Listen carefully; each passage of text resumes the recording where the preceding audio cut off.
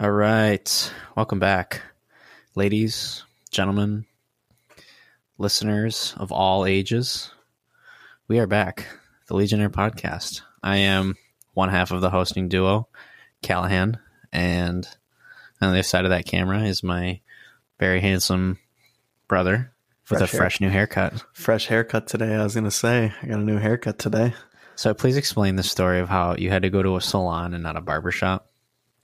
It's a whole ordeal with the parents. I mean, I moved back home from my apartment, so my hair was getting a little long, and they're like, you need to cut it. So I was going to go to the barber, and they wanted me to go to the salon. So I went to the salon, and it was fine. I enjoyed it. I never really get my hair cut that often, but when I was in there, I was thinking of, do you remember from Diary of a Wimpy Kid when Greg Heffley was at the Bombshells beauty salon? I looked it up to make sure. And I was thinking, because I was talking while I was at the salon with my stylist or whatever you would call her. And I was just like trying not to laugh because I was thinking of from Diary of a Wimpy Kid. It was like from like the Dog Days book where he was like, talking gossip with them, and I was like, oh my god. When he walks in, they're like, hi Greg, and he's like, hi lady. Yes. I looked up from part of the book where it was like my mom came halfway through the story where I was hearing about Mr. Pepper's wife who was half of his age, and I was like, oh my god, I forgot how funny these books were. Dude, they're so funny. But yeah, I got a fresh haircut today. I went to it's not Bombshells Beauty, but I'll call it Bombshells Beauty just because it was from Diary of a Wimpy Kid. Have to. Well, as fun as your haircut is and how funny Diary of a Wimpy Kid is, we will not be talking about Diary of a Wimpy Kid today. No, I mean, my old hairstyle was kind of old and like outdated, but I got a fresh cut. And speaking of old and outdated and newer fresh things, that was a clean transition. We got the Snyder cut to talk about today. Oh my god, that was so good. Yeah, what can I say? I'm quick on my feet. So, Will, what is the Snyder cut? Because I guarantee right now, this is the given. Dad's gonna be. We need to say this is Zack Snyder's Justice League, but so eloquently called or abbreviated called the Snyder cut. What is this? What is this Zack Snyder's Justice League? So. Oh man, it's 2021. So about 4 years ago, there was a movie called Justice League that came out, and it was originally being filmed by Zack Snyder during like 2015, 2016. And Zack Snyder had already made Man of Steel, which featured Superman, and then he made Batman vs. Superman, which featured Batman and Superman, along with Wonder Woman briefly. And he was slated to then make the Justice League movie. And he had this whole set of movies that were being planned on making called like the Snyderverse. Or at least that's what people were calling it at the moment. But people are also calling it the DCEU, the DC Extended Universe of movies. But while Zack Snyder was filming this movie, his family experienced a tragedy. His daughter had committed suicide, and he stepped away from the movie because it wasn't the right time to film the movie. He had other things to focus on. So Warner Brothers was the company that was producing the movie, so they still wanted this movie to release. And I don't want to like start putting words in like people's mouths and like start speaking for the companies and everything, but I don't think that they were very pleased with how the movie was turning out, because Batman v Superman didn't get the greatest audience reviews or the greatest critical reviews. And I can see why, but I think they were a little frustrated with how this movie was turning out. And they sort of pushed Zack Snyder out of the way, and they brought in Joss Whedon.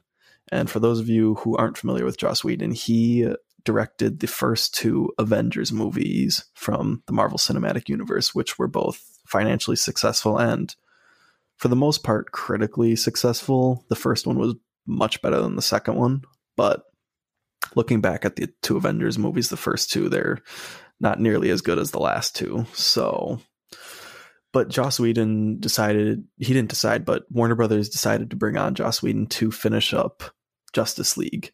And at first it just seemed like they were doing minor reshoots and just finishing up some minor parts of the movie. And as time went on and before the movie came out, we started to hear that the movie was completely reshot and not a whole lot of Zack Snyder's original work was in the movie. So by the time the movie comes out in 2017, and it's now basically Joss Whedon's Justice League movie and not Zack Snyder's Justice League movie, the movie comes out and it's abysmal.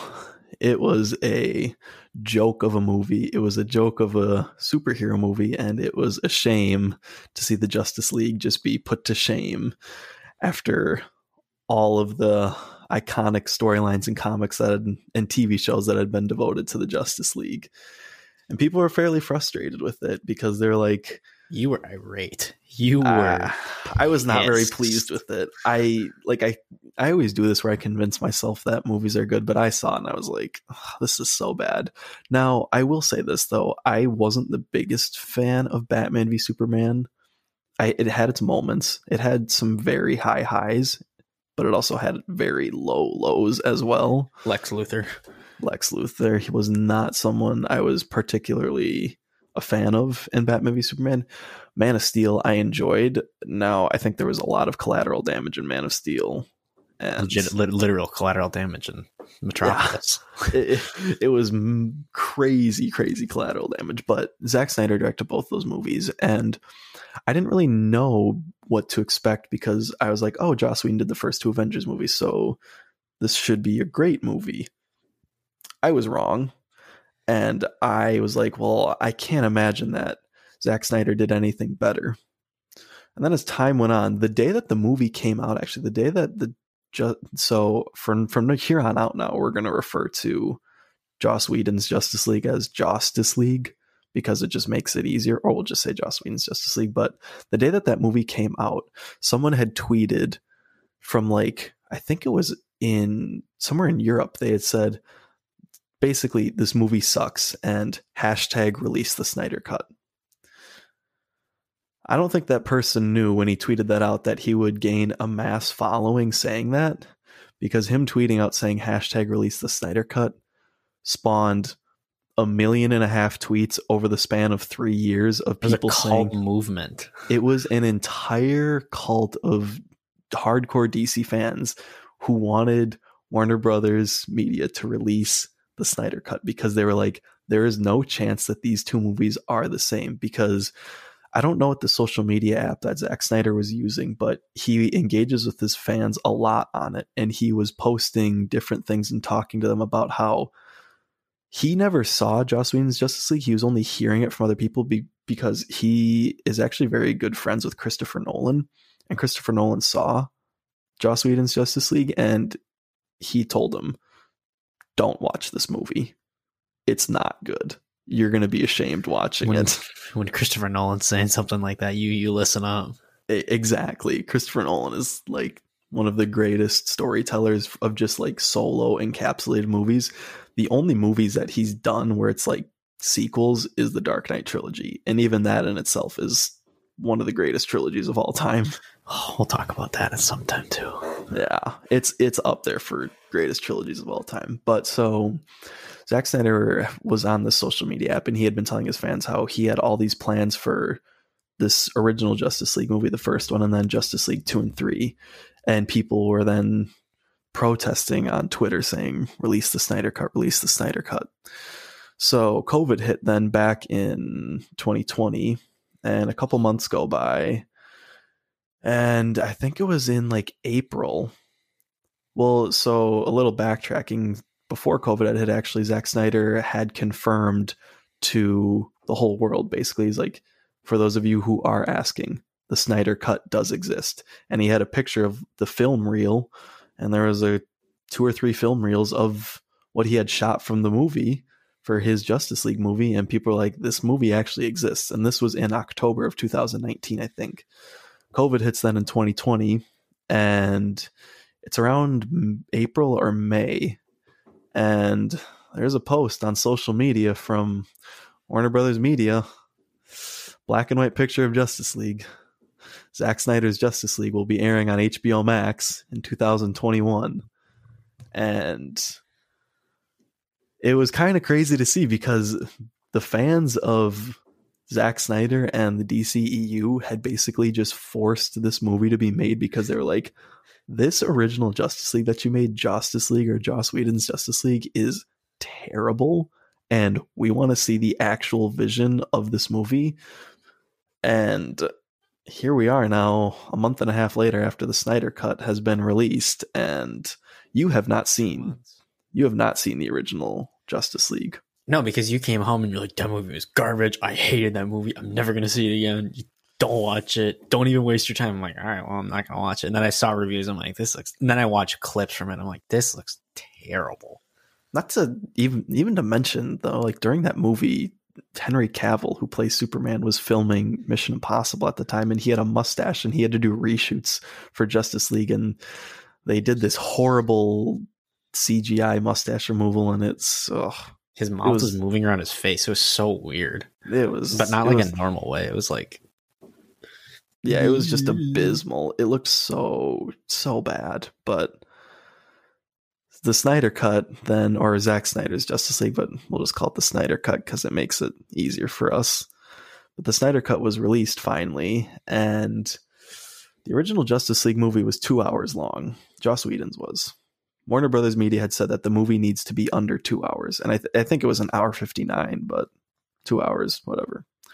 Zack Snyder's Justice League was a whopping 4 hours long, and after seeing the movie, it warrants a 4 hour time. Oh yeah, time length. And we're going to talk about that. It's watching a director's cut of a movie and the studio's cut of the movie. It is night and day seeing how completely different these two movies are. And while we run through this and start talking about things that happen in the Snyder Cut compared to Joss Whedon's Justice League, I'll be like talking about how, oh yeah, this didn't happen in the original. And I don't know how much you know about the differences in the movie, so I'm hoping you don't know a whole lot so I can like tell you and you're like, what the hell? Why was that not in the movie? Yeah, I've only seen a few things. There are a few things on this list that I've seen that I saw like differences in, like on YouTube, but it's crazy just because like it got to a point where Warner Brothers Media was, I don't want to say bullied into making this movie, but they kind of were, because it represents more than just like a movie to people. It represents how a studio interfering with a director's creative vision and what they have planned for a series of movies and just a singular movie in itself.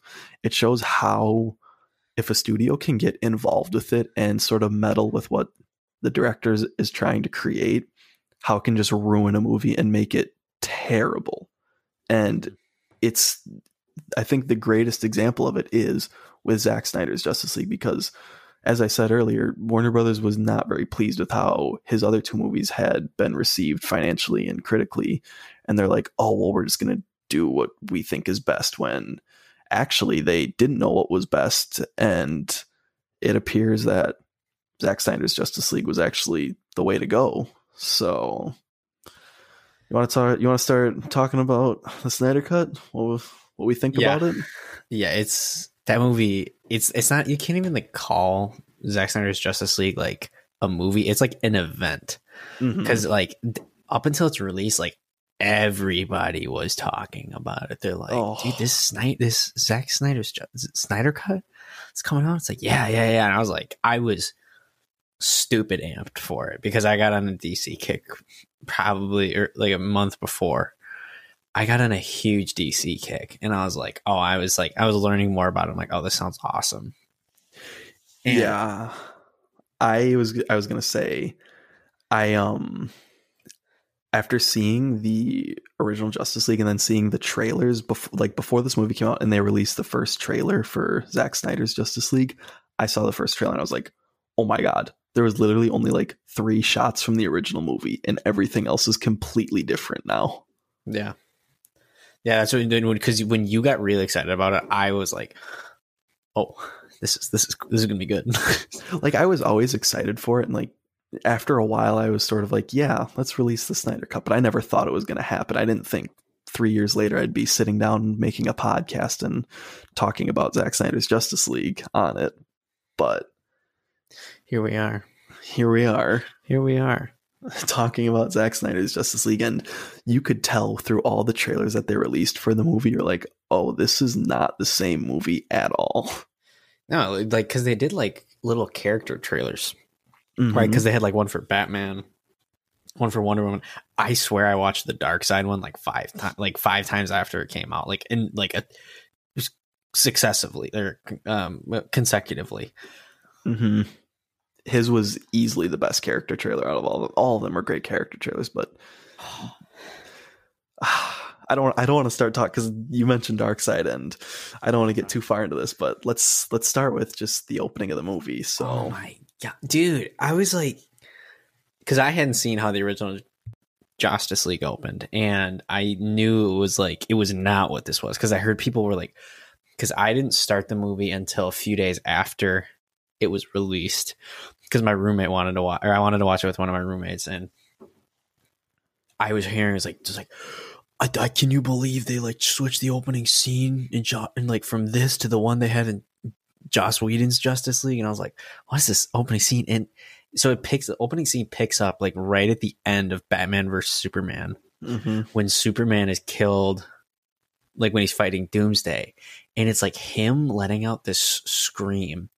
And like it's like a shockwave that goes around the earth, and it like awakens the mother boxes. And it, like the coolest thing was that Sam, when he was watching this, he's like, this is such a cool concept. I'm like, what? He's like, the most powerful being on Earth dies and awakens cosmic forces on the Earth. Like that is how he's like that is how powerful Superman is.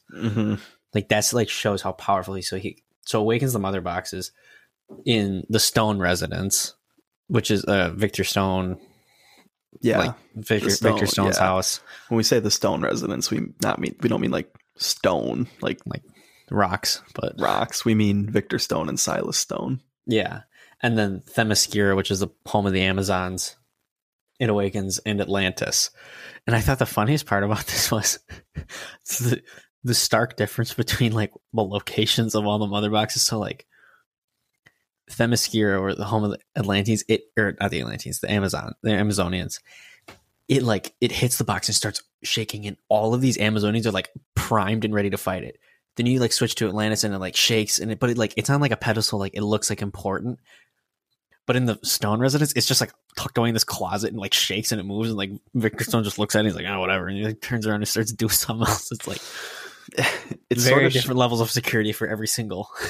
Yeah, I was gonna say, it sort of shows just like how like other people take threats, like man, because the Stone residents, Victor Stone, like they sort of represent man of the world, and then the Themyscirans represent the Amazonians, and they're like, this is like a serious threat, and the Atlanteans are like, this is a serious threat, and then we have the Stones who are like, we'll talk about it later when like the origins of the mother boxes. I wrote a note how hilarious I find the origins of the mother boxes. But what did you take away from the opening scene? Well, so the original opening scene for Joss Whedon's Justice League was two kids filming Superman, and they're like, what's your favorite thing about being on Earth? And it was like a cute little cheesy scene, but it was ruined because Henry Cavill's mustache was CGI'd off and his mouth wasn't moving at all. And I was like, yeah, I guess this is kind of cool because Superman's dead now. But that was in Joss Whedon's. In this one, it picks up right when Superman is dying, and it gives you like a different perspective on it. Like it's like, this is what happens while Superman is dying, because he's not only the most powerful being on the planet, he's like up there in the universe as one of the most powerful beings, but it shows just his reverberations and like the ripple effect of him dying and how it affects the entire planet. Yeah. Which I think it's a really cool, like you had said, how Sam had mentioned to you, it's a really cool concept because like you don't really think of those sort of things when the movie happens. So it's like, I'm glad that they like took the time to actually that Zack Snyder actually took the time to show you and like set up these mother boxes, because later in the movie then they like talk about why the mother boxes have awoken. So that's just the opening scene for the movie, and if you can't tell that this movie is completely different, it's like I couldn't. I had no clue. I had no clue it was different, but like I was like, oh, this is cool. I like this. So then we start in Act 1, and like so this movie is split. Since it's 4 hours long, it's not like just gonna run. I mean, it runs straight through, but it's split up into 4 like chapters. 6. Oh yeah, 6 plus an epilogue, but so like, yeah, you have 6 chapters, and it's like, so you can kind of split up and watch it. So the first one is like, so it says chapter 1, and it says don't count on it, Batman. And like this chapter basically is, it's Bruce Wayne who like promised Superman, he's like, while he's dying, he's like, I will assemble a group of people to defend the planet like you swore you would. So he's like trying to recruit Arthur Curry, who is Jason Momoa, who's playing Arthur Curry, who is Aquaman. And dude, Jason Momoa, what a gorgeous man.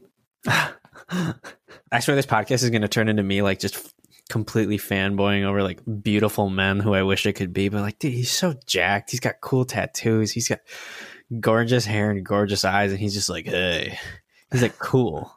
He's like, he could totally steal any woman from any person. He could steal me from my woman. Oh my god, he's so gorgeous. Regardless, so yeah, he's trying to like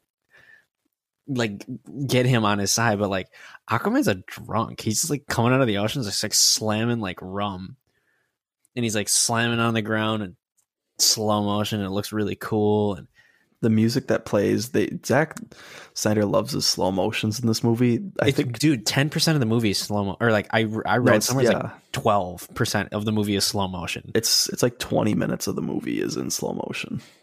It's good. I like slow motion. At times it gets a little unnecessary, but yeah, it's whatever. It's an event. It's not a movie. Listen, if I was in the theater, I'd be like, this is stupid, but like I'm a part of an event. Oh, I wish this came out in theaters. So what did you pull from Bruce Wayne and Aquaman meeting each other right away? I feel like it was kind of like very generic. It's like, hey, help us out. And he's like, no, I don't want to. Well, it was cool because when he's going to find Aquaman at this village that he's at, like he has to ride a horse to get into there because of the weather being so poor, and he can't just like fly in because he's Bruce Wayne and has all the money in the world. So like it shows that like it's not just like some easy place where you can access Aquaman, and he doesn't even know for certain if Arthur Curry is Aquaman. He has like a sneaking suspicion. He's like the world's greatest detective. He's Batman, so he's like not just gonna go without a hunch. But I thought it was way better than I'm at this point. I'm just gonna like start referencing the differences, but like in Joss Whedon's Justice League, he was like trying to bribe him, and he was like, I hear you can talk to fish, Arthur Curry, and it was just bad jokes and terrible lighting, and exposure was bad. It was just terrible. And this, it fits like the darker tone. Superman is dead. We're trying to build a team. Like, will you join me? And I thought it was a pretty cool scene. It was like a good way to open it. But once we like got towards the end of that scene where Aquaman was like, kind of like, I don't want to join you. I'm going to go do my own thing. We reached like one of the few scenes in the movie where I was like, this could have definitely been cut. It was so weird. Which was Aquaman was like walking in the water to like go swim away, and Bruce Wayne was like watching him swim away, and all of a sudden there's like these group of like women and people from the village behind him singing. It was so reason. Weird. Like I started laughing. I was like, what is going on right now? Because like he's going in the water and like this lady's going like, I'm in, and like what is happening right now? Like I kind of understood it because he comes in on the king tide, I think, and he like provides like food for them and everything. He's like he protects them. Yeah, I got that, but then like it went on for like 30 seconds to a minute or something. It was long. Like, I was like, all right, we could definitely shorten this down a bit. But that's like one of the few scenes where I was like, you could definitely like cut this out, because I was like, it was cool to see like people like worship Aquaman when like the rest of the world doesn't even really know that Aquaman. He's not even technically called the Aquaman, I think, at this point. But it was just cool seeing like people sort of worship him, even though Bruce Wayne is kind of like, who the hell are you? Yeah, he's like, I need your help. I need your help. But that was Bruce meeting Aquaman. Dude, and then we get the most beautiful woman on planet Earth, Gal Gadot, playing Wonder Woman. So like this is like, it's a classic, like this whole act one is very like generic. These are your heroes. This is what they're doing right now. So like, long story short, Wonder Woman saves a group of school children from like a bunch of terrorists who like trying to blow up a building. So she can fly and she can run. She's like basically like Superman without heat vision. She's the counterpart to Superman, basically. Okay. She's the female like, version of Superman. Has she always been able to fly? Yes. In every single like iteration of Wonder Woman, she's been able to fly. I'm pretty sure she had. I can't think of a time where she hasn't been able to. I mean, like in her solo movie, she wasn't able to, and then in Wonder Woman 84, she flew. So okay, because she can run so fast. Like I just remember, like she's got those what are the gauntlets? The gauntlets of freedom, or I don't know. There's a cool name for them, but like yeah, she's like running and blocking. Okay, first off, if you're gonna build gauntlets that can block bullets, you're telling me that's like you can't build maybe like a chest plate. It's too heavy. It's too heavy. It's too heavy. That's what I don't know. Oh, that's okay. Whatever. So she's got gauntlets on. She's like running and blocking bullets in front of every person, and like I also thought it was kind of funny because like it's like imagine like just like running. You have to like block something with your forearm, but you have to run really fast and like catch every single bullet with your forearm. But like it was badass, and she got the whole new song where it's like I really liked like her guitar riff one where it's like doo doo doo doo doo doo. It's like I think that song goes so hard. But like they play it? They played it in this movie, I think, at one point. Yeah, I think they only used it like once or twice. Because I lost my mind when it played. I was like, "This is awesome!" But like they changed her like songs. So, like whenever Wonder Woman's on screen, it's like this lady going, "Yeah." Like what is? It was so, but like it was cool. But like it's just like it's like anytime Wonder Woman does anything in this movie now, that song plays and like. Everyone I've talked to that's seen this movie complains about it, and I'm like, it gets a little annoying at points. I saw a meme where it's one of those things like Wonder Woman starts to take a dump, and then it's like Justice League, and then it's like the song playing, and it's like some guy just going like looking around. He's like, why is this playing right now? I've seen that same thing. It was so funny, but regardless, she's cool. That fight scene with her again. So in Joss Whedon's Justice League, it was not nearly as engaging as this one, because in Joss Whedon's Justice League, she fought a lot slower. Like they slowed down her fighting tactics, I think, and they made her seem less like powerful. In this one, everything that like happens, mind you, the color palette is completely different. Like in Joss Whedon's, it was bright and it was like, this is weird. This doesn't look natural. And this one, it would look darker. So it kind of fits with his other movies and like the tone of the movie and the universe. But in this, when she started fighting, she felt way more powerful. Like you actually felt the power of like being Wonder Woman, which like, I was like, I really like this. And it was one of those scenes where I was like, she actually feels like a superhero. Cause like she's saving all of these people in this like museum that's about to get blown up or shot up because Roose Bolton guy or whatever that actor name was that was going to blow up the museum was like, the world needs to be reset or something. I don't remember. It's like cool story, bro. Okay. We've heard it 100 different times from people more powerful than you. Let's calm down here with these illusions of grandeur. It was so dumb, but yeah, she's always been able to fly, and she has like that amazing, like just she's blocking all the bullets while he's trying to shoot the hostages, and she's like running through. And there's this great scene because then I don't remember what the line was that Roose Bolton guy says to her. I remember in Justice League, he's like, "I don't believe it. What are you?" And she's like, "A believer." She says that in Joss Whedon's. I don't think she doesn't say that in this one, right? Not that I can't remember off the top of my head. Yeah, I don't remember, but so she knocks him out of the building, basically just massacres him, kills him. But after that, one of this hostage girls, like it's like a school of like, it was a school field trip, and there's like a bunch of like little girls and little boys on this trip, and there's this little girl who like goes up to Wonder Woman, and like I don't remember exactly what she says to her, but Wonder Woman's she's like, "I want to be you" or something, and Wonder Woman says to this little girl, she's like, "You can be anything you want to be." And I got like super emotional seeing that, 'cause I'm like, this is so just like it's Zack Snyder. It's total Zack Snyder. He's like, because Zack's a champion of like anybody. He's like male. We're not. Well, not really male because like we're guys. It's fine. We don't need to be championed. But like he champions like females and like people of color because like we'll talk about it later about how like there's a character who appeared or who was supposed to appear but wasn't allowed to appear. He's like, well, I don't want, and they were a person of color, and he's like, well, I'm not going to remove a person of color from this movie, so you either let me do this person or you give me, or you allow me to do this viable alternative, but like I'm not budging on this. Yeah. I looked it up. The girl had said to Wonder Woman after she saved him, she said, "Can I be like you someday?" And Wonder Woman says to her, "You can be anything you want to be." And I get emotional seeing this stuff because I'm like, this is so like good to see like female empowerment in like such a like it's just written so well, and the dialogue flowed so well, and Gal Gadot is such a great example for being like an icon for young girls to look up to.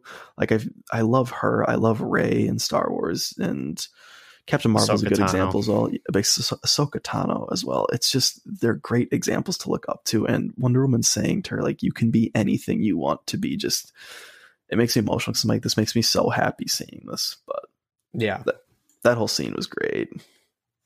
Yeah. And then moving on from Wonder Woman, we see, I love like the opening. I like, it was cool. It's like, okay, cool. Batman, Aquaman, Wonder Woman. Awesome. Cool. Then we see Steppenwolf show up and take the mother box from the Amazonians on Themyscira. Steppenwolf is the main villain for this movie.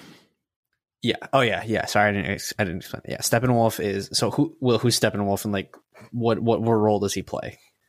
He is, I'm not super familiar with him, but he's sort of this lower level worker for this other character named Darkseid, who we'll talk about later on when we get introduced to him in the movie. But Steppenwolf is sort of taking planets back for Darkseid, and he's sort of trying to like expand his empire. Yeah, expand this empire and take control of these worlds. So he knows that these 3 mother boxes that he's looking for are on Earth, and I don't remember exactly how he gets there. I'm not super familiar, but he is this incredibly powerful alien super being. I think I don't know if he was a new god, but that'd be cool. It would be. I don't remember exactly, and I'm sure I'm going to get hazed. Because Granny Goodness is a new god, correct? She is. Okay. Yeah, so he might be. He might be. It's possible. Is Desaad a new god? Again, I don't know that exactly either. But we should explain what a mother box is before we like get any further in this, because we've referenced mother boxes a few times, like the mother boxes are like 3 like cosmic, like, I guess not entities, but like objects that like when they're like combined and they're built, like put together in the unity, they can remake a planet in whatever the wielder of the 3 mother boxes vision is, correct? Yes. Okay. Yeah. So that's essentially what the mother boxes are. They have like other cool roles. For example, Cyborg, it comes from a mother box. We'll talk about that later. I feel like we say like we'll talk about that later a lot, because like there's 4 hours. There's a lot of content, but we're trying to condense down this 4 hours into the things we loved and exactly. didn't like, but so Steppenwolf, I thought it was funny right away, because like, so all of the Amazonians are like around this mother box, they're like ready to throw down. And Steppenwolf's and all the parademons who are like his little henchmen show up, and like they're shooting, the Amazonians are shooting bow and arrows at them, and like they're just ripping them apart with like space guns. It's like, I understand you're Amazonians. I understand, like, yes, we are a warrior culture. It's like, but you couldn't like updated your armory just a little bit from like cavalry and like bows and arrows, but like this is where we see like Steppenwolf, like I didn't know anything about Steppenwolf coming into this movie. You said he sucked in the Joss Whedon's Justice League, and I was like, cool, I don't have high hopes. And if he showed up, he looked so freaking menacing. He was enormous. He had like this cool armor that like fluttered. It was like a scale armor, Yeah, but it like was- it fluttered and like It was reactive armor to like his body or whatever, and like it just like kept changing, sort Oh of my- like it like flickered and everything. It was completely different to how he looked in Joss Whedon's Justice League, because I think Warner Brothers said he looked too scary or something, or too menacing. they did say something because I saw a picture of what he looked like in Joss Whedon's Justice League, and it was oof. He was a quarter of what he is in this. Not even. He's like a fifth or a tenth of like how incredibly badass he looks in this. It was. He looks insane. like he's here to take your planet. But so yeah, when Steppenwolf comes in, he says to them, the Amazonians, that the parademons can like smell their fear and they can sense it. And there's this sick line that the Amazonians say back where Wonder Woman's mom, I don't know what her name was exactly, but It's Wonder a queen Woman's of mom, something. yeah, the queen of the Amazonians, says to the other Amazonians who are protecting the mother box, she's like, show him your fear. And they're all like, we have no fear. And it was so dope. I'm not like doing justice explaining it or like trying to like imitate their lines, but I loved it because I was like, this is just like a great buildup for this massive battle that's about to happen. Yeah. It was, because Amazonians they throw down. Like They do. I mean, like business, but like, they're because like, incredibly we know the powerful Amazon women. Shout out powerful women in the world. Y'all rock. But even though all this group of extraordinary powerful women exist, Steppenwolf mows them down. Like he's just like, hey, cool story, bro. But like, I'm here for that mother box, and like, you kind of got to give it to me. Well, so it's worth mentioning that this movie was rated R, and you don't really notice it because it doesn't feel like it's rated R. What? What are you talking about? Yeah, exactly. It's so crazy that this movie has an R rating because like it doesn't feel like it's a rated R movie. Wait, hold up. You don't think you didn't feel like it was rated R? It felt like a very graphic PG-13 movie to me. Like it wasn't super bloody and like violent. It just felt like there was a couple scenes where you saw the blood off of characters that were like being thrown at walls and that stuff. Yeah. But like I feel like I've seen worse things in PG-13 movies. I feel like at times where it's like, oh, they that were looks cussing painful. quite a bit in this movie from time to time.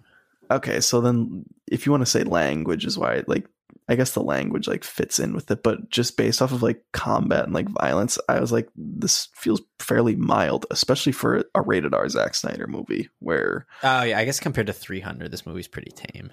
well, and Watchmen, where people's fingers and hands are getting blown off left and right. I have to watch Watchmen. I have not seen Dr. Manhattan. Yeah.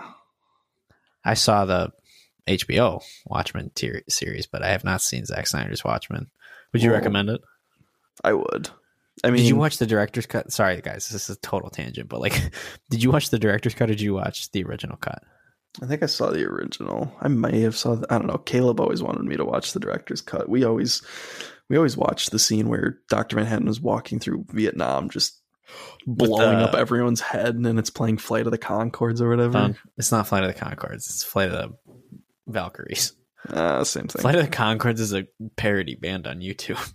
They're the same thing. Dun, dun, dun, dun, dun. But regardless, it's basically like Steppenwolf mowing down the Amazons. Yeah, it was not a challenge for him. And long story short, he steals the first mother box of 3 from them. So ends chapter 1. Don't count on it, Batman. I should say don't count on it, Batman is something Aquaman says to him. He's like, we need your help. Okay, something.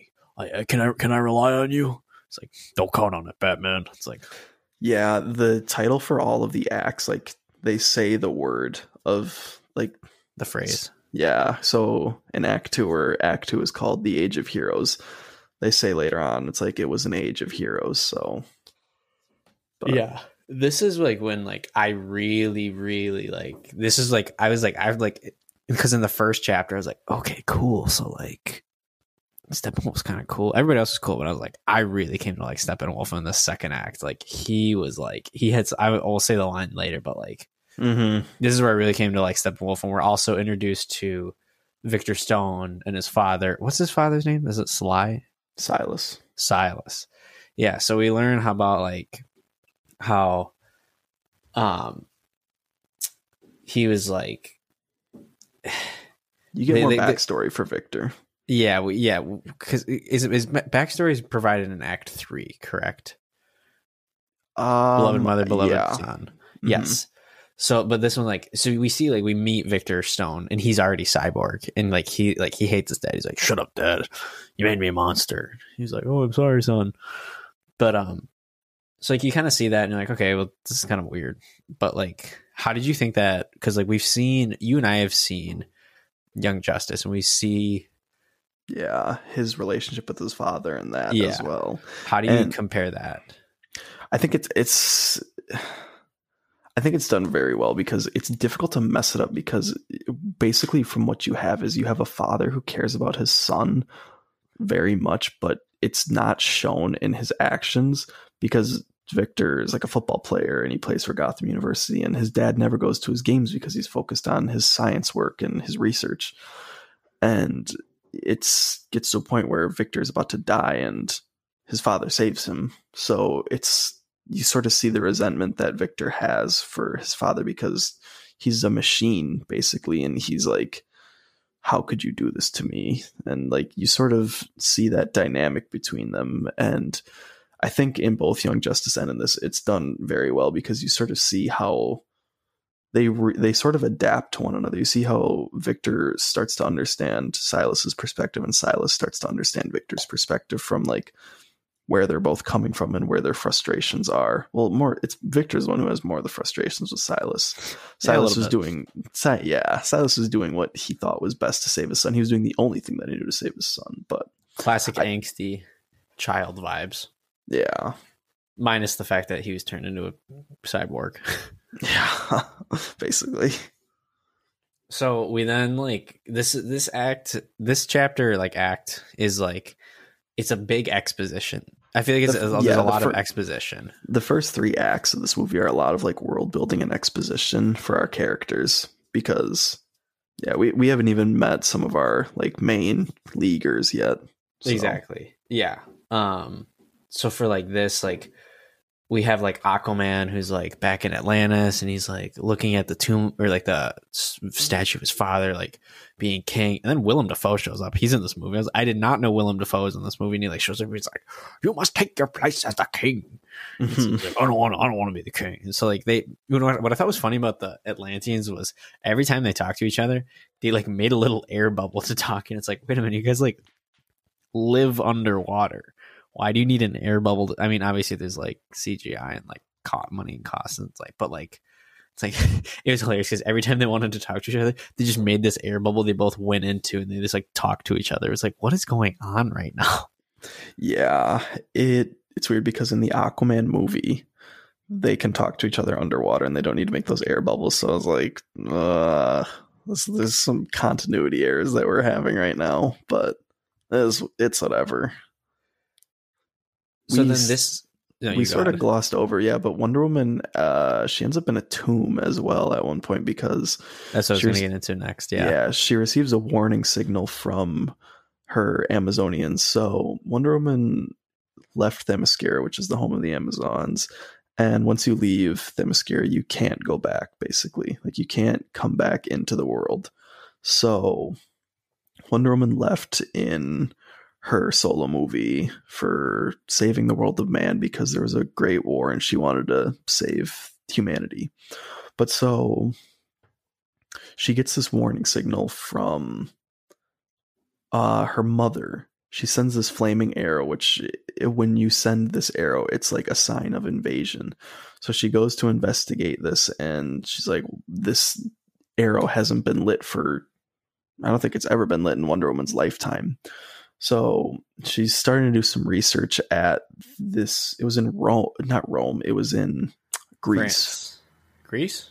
Yeah. No, she was in France. Yeah, she was in France when she saw the warning signal released, and then she went to Greece where it was, and she was at Athens, Greece. That's where it was.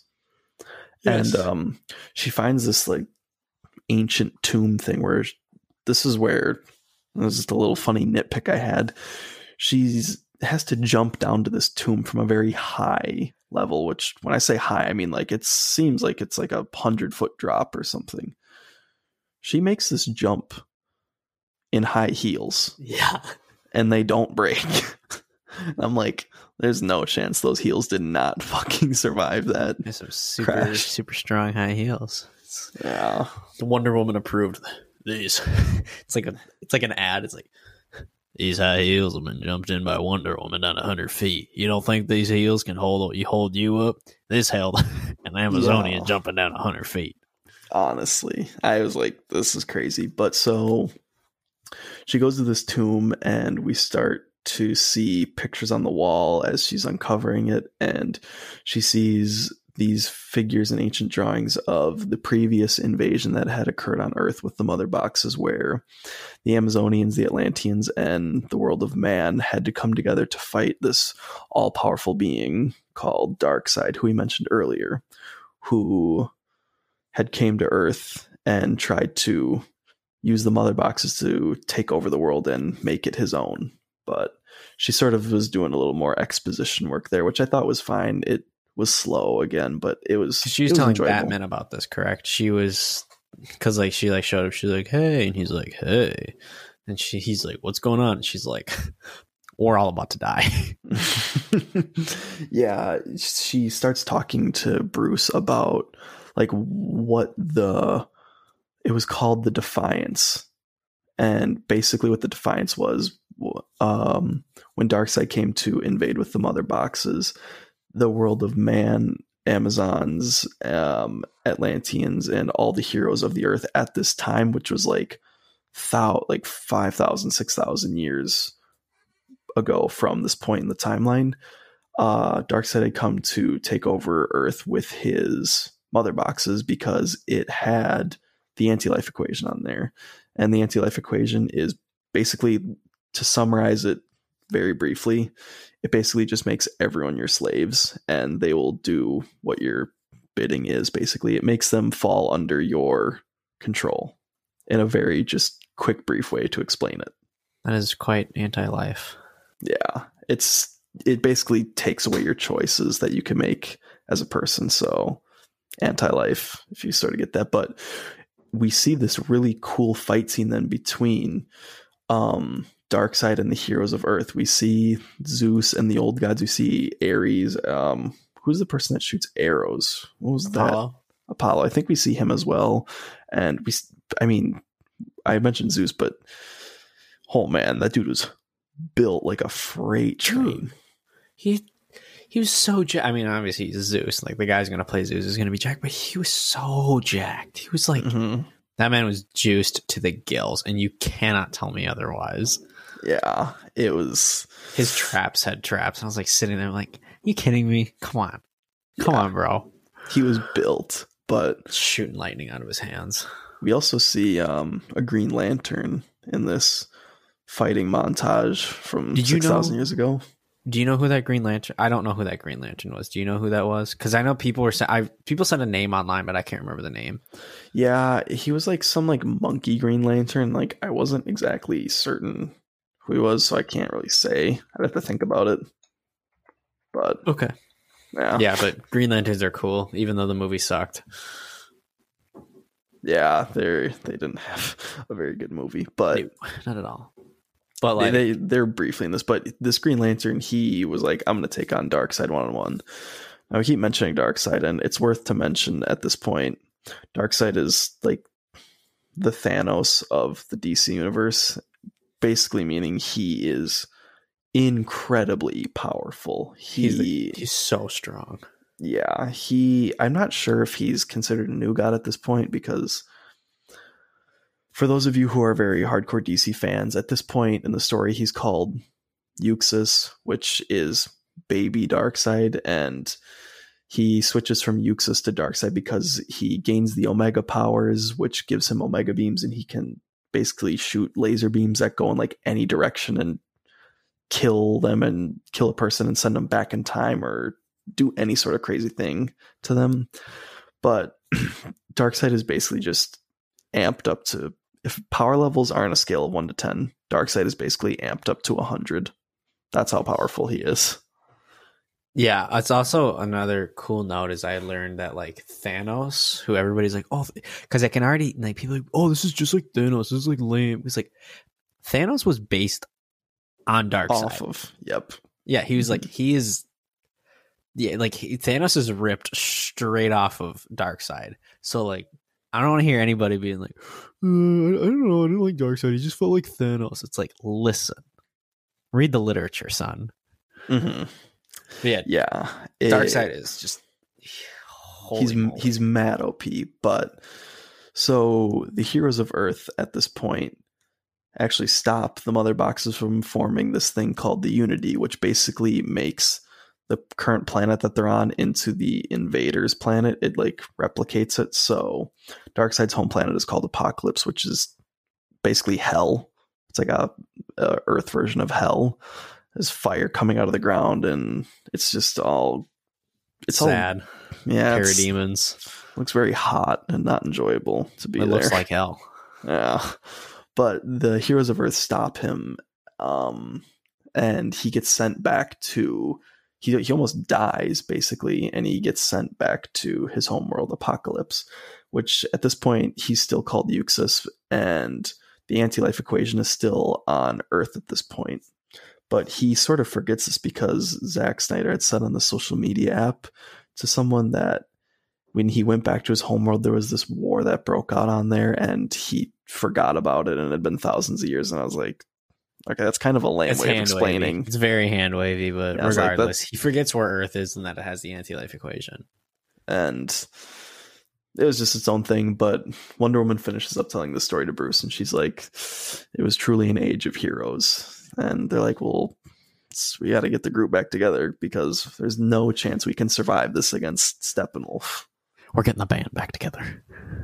We're on a mission from God. Dude, the funniest part, not the funniest part, but I thought it was hilarious. There's so many like little parts in this movie that I just like geeked out laughing at.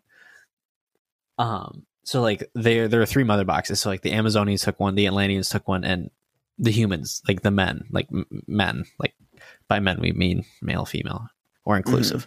The world of man, people that aren't Atlanteans and Amazons. Exactly, just normal dudes.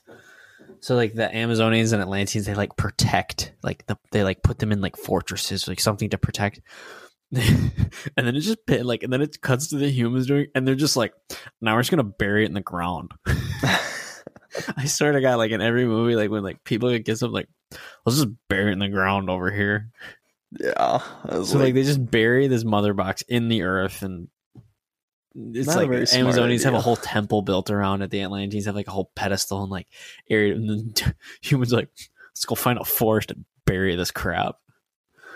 Yeah, not a very smart idea because, well, I mean, it worked out better for them because the box of man was the last one that Steppenwolf got. So I mean, yeah, who came out on top? Take that, stupid dudes chilling in whatever, burying boxes in the ground. So ends chapter 3, Act 2, chapter 2, which moves us into chapter 3, Beloved Mother, Beloved Son, which really introduces us to the shining stars of this movie. And I know you have been hot on this character since like the movie came out. You're like, I love the Flash. Yeah. So I'll let you talk about. There were 2 characters this movie that had way more screen time and way more character development, and one of them was the Flash.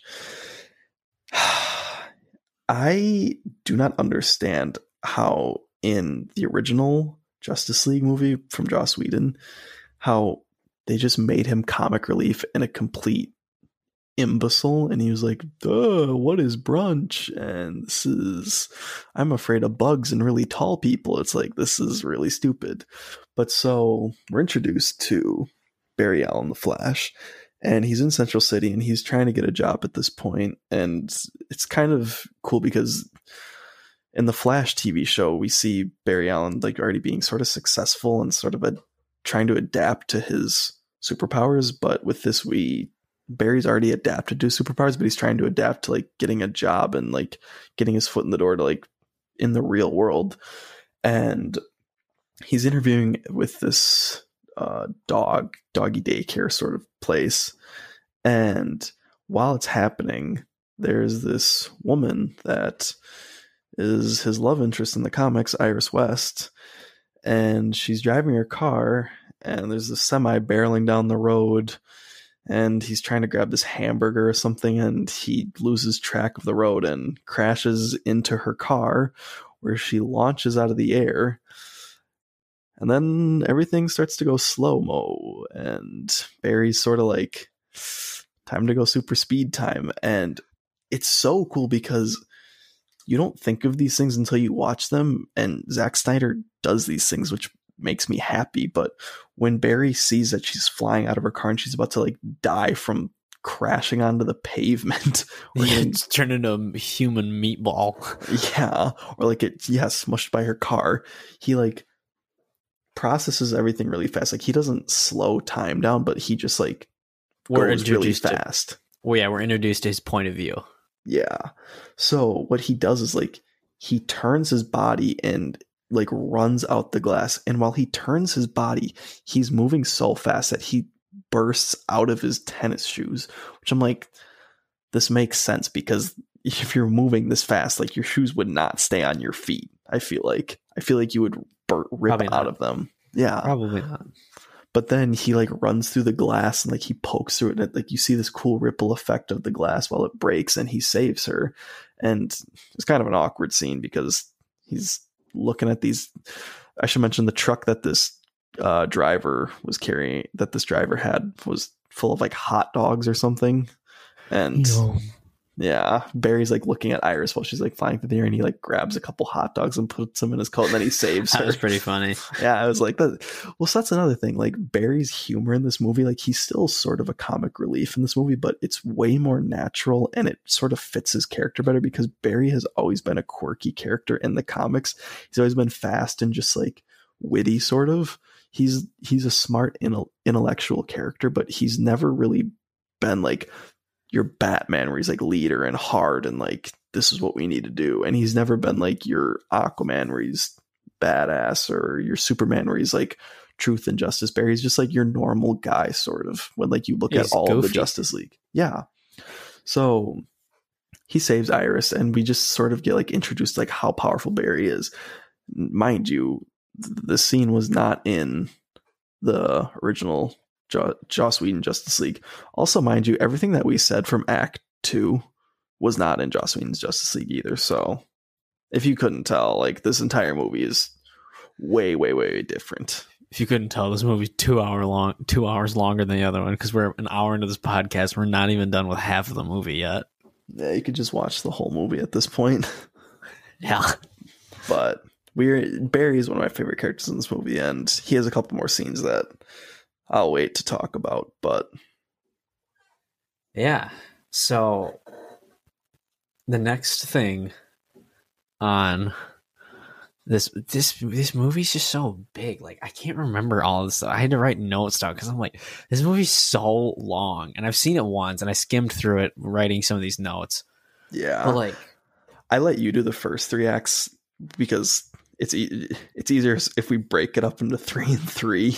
Yeah, because acts 4 through 6 I had just finished watching before we recorded this. So yeah, so in Act 3, so we see more like backstory on Victor Stone and who turns into the cyborg. So like you figure out, so like because when we meet him initially, he's already the cyborg and he hates his dad. He's like, shut up, Dad, I hate you. You turned me into a monster. You know all about that. You know all about creating monsters. And his dad's like, sorry, I saved your life. But because so he was like, so he was like the star football player. He was gonna go pro, yada yada yada. He's at the game with his mom came to the game. They're driving home and everything's going too well, and then they're hit by a truck and she's dead and he's like mangled up to nothing. And Silas Stone shows up. He's like, I can save my son, because like he's doing research on mother boxes, and he's like, okay, I can use this to save my son. So he takes Victor to this lab and he hooks him up to this mother box, and like the mother box builds like an entire integrated computer system into Victor Stone, which like he turns into like the most, I think, like realistic, like if you're to look at like impact on like human life existence, Victor Stone is the most powerful character. Like Cyborg is the most powerful character because he can manipulate money and banks accounts. He talks about, he has access to nuclear codes. He has access to like anything on the internet or like exists, anything cyber, Victor Stone can touch and he can screw around with. And like, I think it's kind of cool because like you can like, they show like, cause like he like, they say like you can corrupt this power, you can't, cause like you see him like give this mother in need, or like that he knows of, like she has like $10 in her bank account, she has 3 kids, she's a single mom, she like can't put food on the table, and he's just like, all right, I'm gonna give her like 500 grand right now. It's like he just like floats her 500 grand, she doesn't know it, she's like sees it in her bank account, she's like, oh my goodness. And like you just see him do good stuff. So like it shows how like incorruptible he is with power like this, because like he could have easily made himself and his friends rich, blah blah blah, but he saw this woman in need.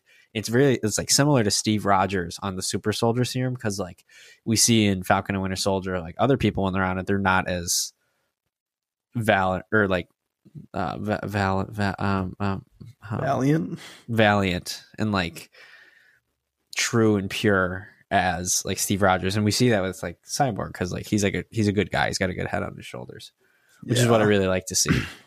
Well, Silas says to him, he's like, it's not a question on if you can do it, it's a question on, he's like, it's not a question like if you can do it, it's a question on if you will do it. Because he's like, you can do this, it's just, are you going to do this? And with that woman you were talking about, it was funny because it says, congratulations, you've won the Gotham City fund or whatever, and she gets all this money, she's like, what? It was hilarious. Her kid's like, what's going on, Mom? She's like, we're not poor anymore. Yeah. But at this point in the movie, if you couldn't tell, like our heroes are still like fairly scattered. Like Batman and Wonder Woman have like sort of like met together at this point, but they're sort of like scattered all across like the globe, and like there's really no people like to protect this earth. And we get one of like the greatest lines, and this movie has so many goated lines, and Steppenwolf has a number of them. But do you want to say the line, or do you want me to? Is that the one from, I think I missed it from Act 2. Yeah, if you want to say it, you can, but oh my god, I've sent you this clip like 3 different times over the last month. Yeah, when the trailer came out with this line, I was like, this is amazing. I love it. So he's like, so Steppenwolf is communicating back to Apocalypse. So he's talking to Desaad, who is one of Darkseid's right hand man. He's like his like little hench, the guy who talks to. He's like, you can talk to Darkseid when you've paid your debt. And Steppenwolf, he's like, what does he say? He says, there are no protectors here, no lanterns, no Kryptonians. This world will fall like all the others. And then like Desaad goes, for Darkseid. And then Steppenwolf goes, for Darkseid. Now you may be listening and like, these guys are nerds, I'm going to turn this off right now. But you have to imagine my voice is like way deeper and like super like warped and like cool sounding. But like he says those words and it sounds a lot cooler than it did me saying it into my microphone. But like I was like, holy crap, this world's gonna fall for Dark. And like you and I have been texting each other, we're like, we'll finish conversations and one of us will be like, for Darkseid, and the other one just replies, for Darkseid. Yeah, it's such a sick line, and just where he's like, no protectors here, no lanterns, no Kryptonian. I'm like, that's because it's true, because Superman died and there's like not really like a main protector. It's like, who? Batman? Well, he can't really do much by himself. Wonder Woman, I mean, she can't really do a whole lot by herself either. And like our superheroes, our leaguers of this earth are all scattered. They haven't really formed the Justice League yet.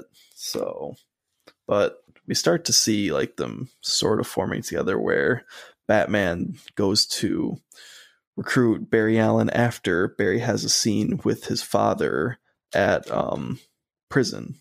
For those of you who aren't familiar with Barry's storyline, his father is in jail for the murder of Barry Allen's mother and Henry Allen, Barry's father, his wife.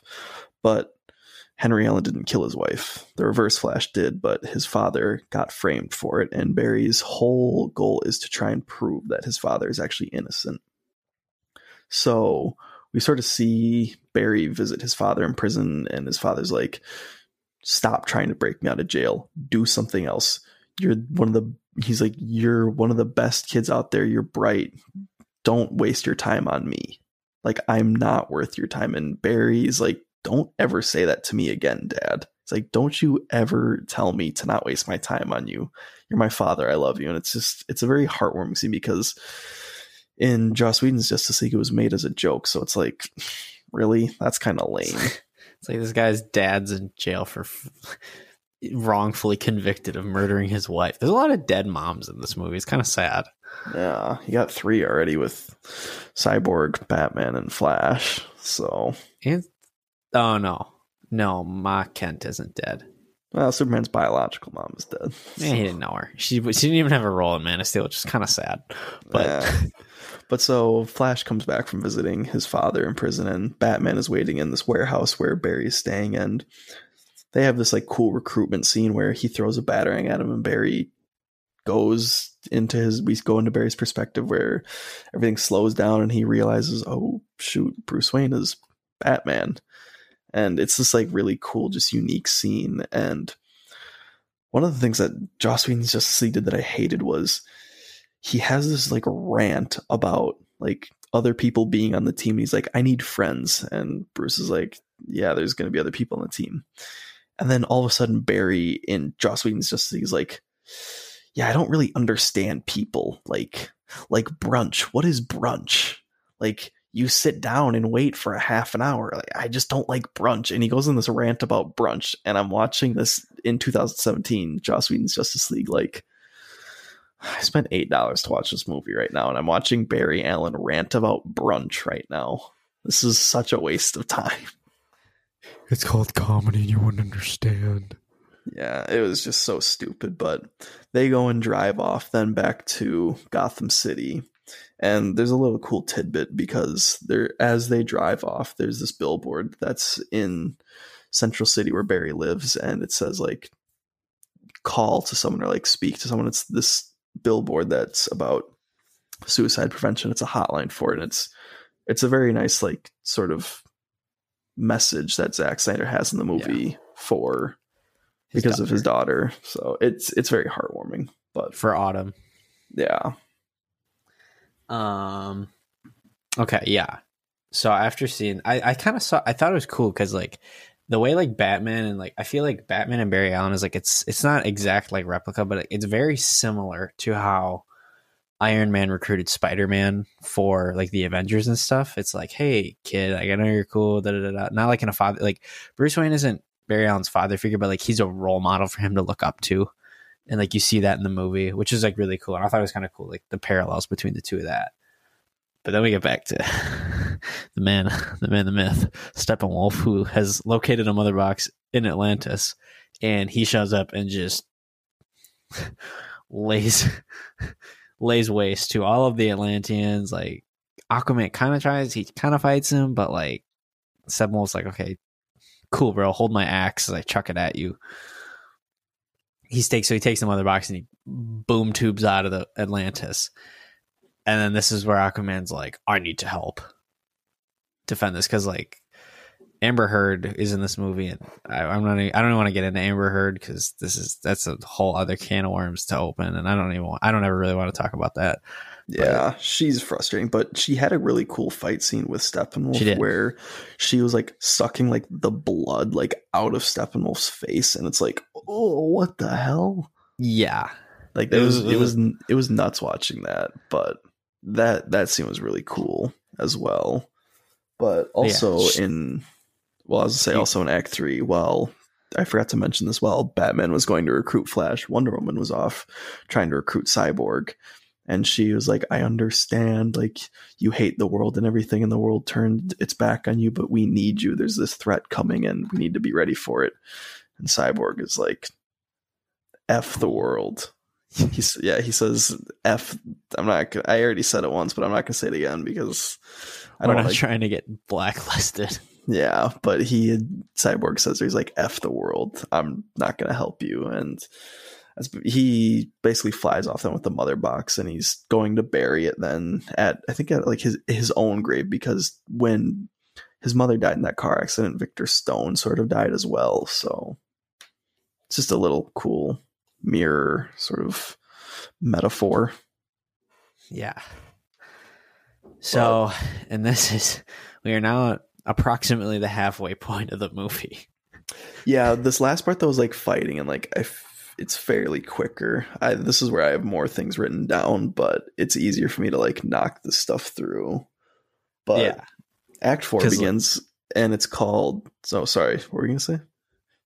I was just gonna say what it's called because they're cool names. Oh, well, sorry, I'm saying what it's called. Go ahead, go crazy. I just finished Act 4, 5, and 6, but Act 4 is called The Change Machine, and right away, like the first 3 acts were all exposition and like world building. This picks up in Gotham City. We have all of our heroes united. So, well, not all of our heroes. We have Batman, Flash, and Wonder Woman united right now. Yes. And we pick up in Gotham City, and we have this sick shot of Batman standing on top of the GCPD, like this gargoyle, great, like Grim Reaper gargoyle sort of thing. And he's like, it's this beautiful, like upwards looking shot of Batman, and there's lightning going in the background, and he's just like looking down, and we see J.K. Simmons, Jim Gordon, Omni-Man himself. He's not. It's Jim Gordon, but J.K. Simmons. Batman, think. But he says to them, these parademons have been stealing these people lately, and like you need to like find them. They've all gone in this one direction under Stryker's Island, and before they're about to dip, Cyborg comes in, and he's like, they took another person. They took a 9th person, the head of Star Labs. The head of Star Labs is Silas Stone, Victor's father. And it shows how like Victor still actually cares about his father, because even when his father gets captured by these aliens, he's still like, I'm going to save you. Like, I care about you. You're my father. I still love you. And there's a funny then line that Flash says to Batman as they're about to leave and go find these parademons under Stryker's Island. He says to him, he's like, is he going to ride with us because we're not all going to fit in your car? And I was like, that was a funny line, actually. I like that one. And then our heroes then go off to Stryker's Island to go save these hostages and see if Steppenwolf is with these parademons. And while they're going to like search them, this movie has a completely different tone and vibe, because there's like punk rock sort of playing like while it's going. And you just like have this like wide assortment of like music that's like going on with this movie. You have like music that's specifically for Barry Allen the Flash. You have music specifically for Wonder Woman. You have music specifically for Aquaman. You have music specifically for Superman, spoiler, when he comes back to life. But it's just sort of cool like seeing how each character has like their own unique thing. But our heroes get to under Stryker's Island, and we see Steppenwolf with the hostages, and we get to like one of like the greatest things that I think is in this movie, because it just shows how powerful Superman is. The Flash says to Batman, he's like, man, I'm really missing Superman right about now. And it's like, yeah, Superman's mad OP. So, yeah, he could just kind of pull up and save everybody for them. Yeah, exactly. And Steppenwolf has these hostages in, and he's trying to find where this last mother box is, because he has 2 of them. And he's about to kill one of the hostages, and we get to one of the best things from this movie. The heroes actually come in and save people, compared to the original Justice League from Joss Whedon. And that one, they let like 3 people die, as Barry was like, I'm afraid of bugs and tall people. And this one, like before the first person even like gets a drop of blood, before anyone even dies, they go in and save them immediately. And I'm like, why? Oh, this is what heroes are supposed to do. Like, this is the Justice League. They're saving people. And it's just something that I loved so much.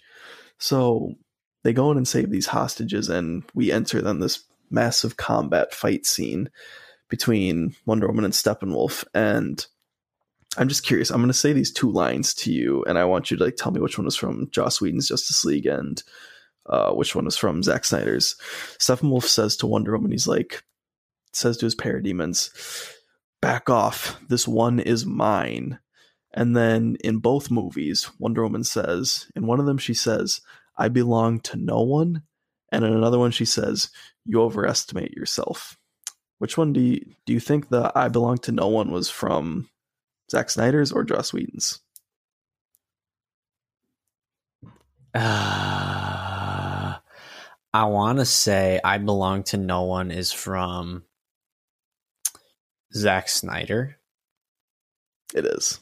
Because it just sounds like it's like you overestimate yourself is so corny. It's just like you overestimate yourself. Mirror. Let's fight it. I kind of like you overestimate yourself more than I belong to no one, just because I was like, okay, well, he wanted to fight you. Like, all he said was, this one is mine. And she was like, I belong to no one. And I heard that, I was like, okay. Yeah, she just wanted to fight. Choppy. It is a little choppy.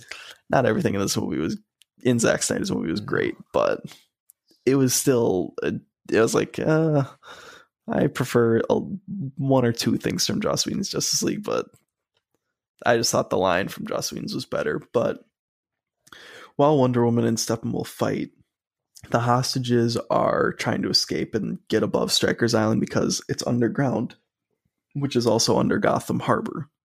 So while the hostages like get to the top of Stryker's Island, they're like still sort of under this building, and we get this really cool scene where a parademon shoots a rock or something, and like part of the building starts to fall down, and it's about to fall on like this group of like 9-10 hostages, and Barry Allen, the Flash, is like escorting them on their way out, and he moves all of these rocks like one by one out of the way while they're falling and about to hit these people. And it's this great scene where it's like just showing you how powerful he actually is. And it's like, oh, thank you. This is what I wanted. I wanted to see how powerful these heroes actually were. Yeah. I mean, it's kind of cool like when Flash is like running, because like in the comics he has like yellow lightning, but in this movie he's like blue lightning. And I remember at first it took a while. I was like, and then after a while I'm like, this is actually kind of cool. I kind of like this. Mm-hmm. It took a minute to get used to, like you said, but I like it way more than the yellow lightning, because the yellow lightning is just like, it's iconic, but seeing something new, I'm always a fan of. So, and again, and I think it would have looked corny. I think it would have looked a little, you know, like yeah. I feel like live action yellow lightning would have been a little weird. I agree completely. I think the blue lightning fit very, very well, but Barry the Flash has so much better character development in this movie, along with Cyborg. Those two are the standouts in this movie. But so after Barry saves the hostages, we cut back to this fight scene between Wonder Woman and Steppenwolf, and Batman sort of joins in on this fight as well. And like as I said earlier, they're under Gotham Harbor, and a harbor is underwater, sort of. Water. Oh, so, who do we know who lives in water? Yeah, who lives in water? Well, Aquaman himself lives in water. So Steppenwolf sort of breaks some of the tubing that they're in, and all this water comes rushing in, and Aquaman then enters the fight. Not really the fight, but sort of enters the fold, and he blocks all the water that's rushing at them so he can save the heroes. And it's just a really cool scene. I was a fan of it because it's like, he stabs like the trident. He's like, and he's like, get out of here. Yeah, it was a dope scene. But we get to the end of that, and we cut then to Steppenwolf, I don't know if it's Steppenwolf or Steppenwolf. I don't know, but it's Steppenwolf. Yeah, what'd you say? Steffen. I don't know. I'll just say Steppen. I'll just say Why would it be Steppenwolf? I don't know. But who's Steppenwolf? Who do you know named Stephen? Stephen Curry. I didn't really think to answer that question before I asked. I can tell. But anyway, Steppenwolf goes back to like his little base on Earth, and he has a flashback of the anti-life equation. And he realizes then he's like, anti-life is on Earth. And because, as I said earlier, they sort of lost where the anti-life equation was. They forgot that it was on Earth, which always frustrated me. But Steppenwolf is like, oh shoot, It's actually here on Earth. So he makes his phone call back to Desaad where he says to him, yo, anti-life is here, and I know Darkseid wants this because he can control the whole universe if he has the anti-life equation. Yeah. Where then we actually meet for the first time in this movie then Darkseid. The man for Darkseid. But Steppenwolf says to Darkseid, he's like, I found anti-life. And Darkseid's like, if what you've told me is true, he's like, I will come to Earth after you complete the Unity and take over this planet.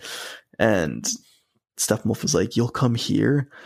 And I've said there's so many goated lines in this movie, and Darkseid has a goated line. He has two, I think, in this movie. But he says to him, he's like, I'm going to do terrible at this. This is going to be very, very bad. But he's like, I have turned 100,000 worlds to dust, looking for anti-life, looking for those who rob me of my glory. And it's just a dope line. Like, mind you, all these voices between Steppenwolf and Darkseid are like they're lowered way more. They've done some, I don't want to say auto-tune, but well, they have. I mean, they don't sound like us.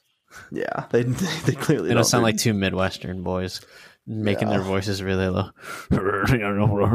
Thinking we sound, when we say it, we like thinking we're hearing the line in our head, but people on the other like listening on, they're hearing my nasally voice being like, I have turned. There are no lanterns here, no Kryptonians. But it's a great scene, and we actually introduced a Darkseid. And one of the crazy things from Joss Whedon's Justice League is we were never introduced to the Darkseid character at all. And it's like, I don't know how the hell you could miss out on that, but you know, it's make it funny, make it like the Avengers, honestly. But it's whatever. We cut back then to the League, and we see them five of the Leaguers together for the first time. We have Aquaman, Wonder Woman, The Flash, Batman, and Cyborg all together. And Cyborg brought back the final Mother Box, and he's sort of explaining like how the Mother Box saved his life and how his father used it to bring him back. And he still views himself as a monster. And he thinks that his father was sort of wrong for bringing him back and unleashing this technology on him. And as they're talking and they're starting to realize like what this Mother Box is, they say that the Mother Box is used for rearranging matter and altering the matter that currently exists. And they use like this reference where it's like, if you have a house, it's made out of house particles. But if you burn a house down, you still have the house particles, but it's just burned down now. So can you make a house out of a burnt down house particles, basically? Which then raises the question then, could we bring Superman back to life? And you just see then, like, the music starts playing. Superman's theme music starts playing. And it's so good. And you just see, like, how the world needs Superman. And it's just, it gives me chills listening to it because it's a beautifully done scene. And it makes me so happy. I'm like, I love this so much. Yeah. But Superman is just, he's kind of the man anyway. But, like, because you're kind of desperate. Like, we've kind of been slapped. Yeah. Every time we fight this guy, we really need an equalizer. And Superman is that equalizer. He's the, like, OP Justice League member. It's like a Batman Begins. It's like, what? Or no, it's in Arkham Knight. What are you doing? Evening the odds. Yeah, it's insane. And we hear Bruce Wayne, Batman, say, he's like, we're 6, not 5. And I love it because you see this character development from Batman because he feels guilty about not killing, but like wanting to kill Superman in Batman v Superman. Like, you see him like realize I was sort of a psychopath nut job in that period of time, and I feel bad about killing him. I want to bring him back to life. Like, the world needs Superman. Well, because Batman is fueled off of like regret and like his parents' death, like regret, hate, like angst, like of like his own, like, it's like I should have done something. But like that's who Batman is. Like that's what he's fueled off of. So like this makes sense that he's like, I failed. Mm-hmm. It's great. And while they're talking about it, we find out then that the mother boxes awoke because of Superman's death, because he was one of the last, he's like the last Kryptonian living in the entire universe. And when he died on Earth, like the mother boxes were free to awake from him because they were only scared of Superman because of how powerful he was. So the death of Superman awoke the mother boxes. And now that the humans have a mother box, now that the Justice League has one, they're like, we can rearrange the matter and the particles of Superman to bring him back to life. So we have to try it. But before Act 4 ends, we cut to Martha Kent, who is Superman's adoptive mother, and we cut to Lois Lane, Superman's love interest. And Martha is talking with Lois, and she's like, you need to move on with your life. I mean, I know that like we're the only two people who understand who Clark really was and like what he meant to the world, but we just need to move on and like accept the fact that he's dead right now. Martha then leaves Lois's apartment, and we cut to a very cool and like super dope cameo, but also incredibly confusing to me. Yeah. I was really confused when this happened too. Do you want to talk about it? No, well, okay, so like, yeah, they talk about this, and all of a sudden, like, Martha transforms, shapeshifts into the Martian Manhunter. And I was really pissed a little bit at first because I'm like, okay, because every time like Lois Lane was on, like we haven't really talked about Lois Lane because like she's always just depressed. She's like, oh, and anytime like Martha Kent, we're like, oh, and they're like, oh, we miss Clark. Oh, we need to move on. It's like, so I wasn't listening to this. At this point, I was kind of just like, I was like listening when I was kind of wasn't listening. I was talking with Sam. And all of a sudden it turns into Martian Manhunter, and I'm like, wait, what just happened? What did they just talk about? Well, because like it doesn't like then you rewatch it and you're like, why? Like, why are they talking about this? And why? Because it's Martian Manhunter, but like, why does he like? I was so, like, it doesn't add up. Yeah, it didn't make any sense because it made more sense for Martha Kent to be having that conversation with Lois and it just being Martha Kent, not the Martian Manhunter. Because I watched it, I'm like, why does the Martian Manhunter care if Lois Lane comes back to like the land of the living? I was like, this doesn't make a whole lot of sense. Like, why does he care if Lois is still hung up on Clark's death? So I was just Mars, like, calm down. I was just, I mean, it was a super dope cameo. And mind you also that the Martian Manhunter is, his character was the general in Man of Steel and Batman v Superman, who is a character of color. And it's worth mentioning now. Shout out. It's worth mentioning now that Zack Snyder wanted to use John Stewart Green Lantern. We mentioned this on last week's episode, but Zack Snyder wanted to use John Stewart, the Black Green Lantern, in this movie instead of the Martian Manhunter, but Warner Brothers was like, no, you cannot use him. And it got to the point where Zack Snyder was like not going to make this movie because he could not use like that character of color in the movie. But he was lucky enough to switch out John Stewart with Martian Manhunter because his plan was always to have the Martian Manhunter be the general character, but he didn't want to use the Martian Manhunter, I think, for this movie. But no, yeah, I think John Stewart was the plan. Yeah, and alas, we get to see Martian Manhunter, who's pretty cool. He's a dope character. He's mad OP as well. But that was the end of Act 4 then. We cut to Act 5, which is All the King's Horses.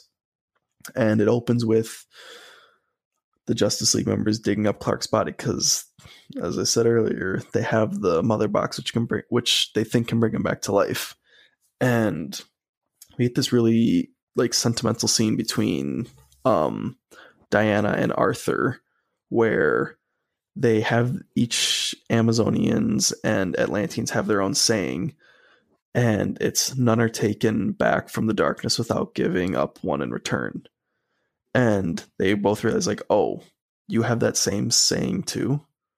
And it's just like this really cool, like unique scene because in Joss Whedon's Justice League, like Wonder Woman and Aquaman didn't really have any dialogue together. They had like one like really cringy scene together and that was it. So like them like actually like conversing and like having dialogue together is like something that makes me happy to see. Because Amazonians and Atlanteans hate each other right now, right? Yeah, they're not really too fond of one another. So No, they're like, dirty Amazonian, filthy yeah, Atlantean. yeah, it's just cool seeing like those two like actually have like that unique dialogue, and they dig up Clark's body and they put him in the back of their truck or whatever they're driving. It's like digging up a body in a graveyard. It's like, we're just digging up Superman, bro. Leave it alone. Well, it's cool because when they dig him up and like they put it away, like they're playing Lex Luthor's theme music in the back, which I love his theme music that plays. It's amazing. If you haven't listened to it, just go look up Lex Luthor's theme music, or maybe I'll play it during this. Maybe I can. I'll see if I can Are we allowed to do that, or are we going to get copyrighted? Well, I mean, now that I talk about it, it's a great time to have our sponsor segment play.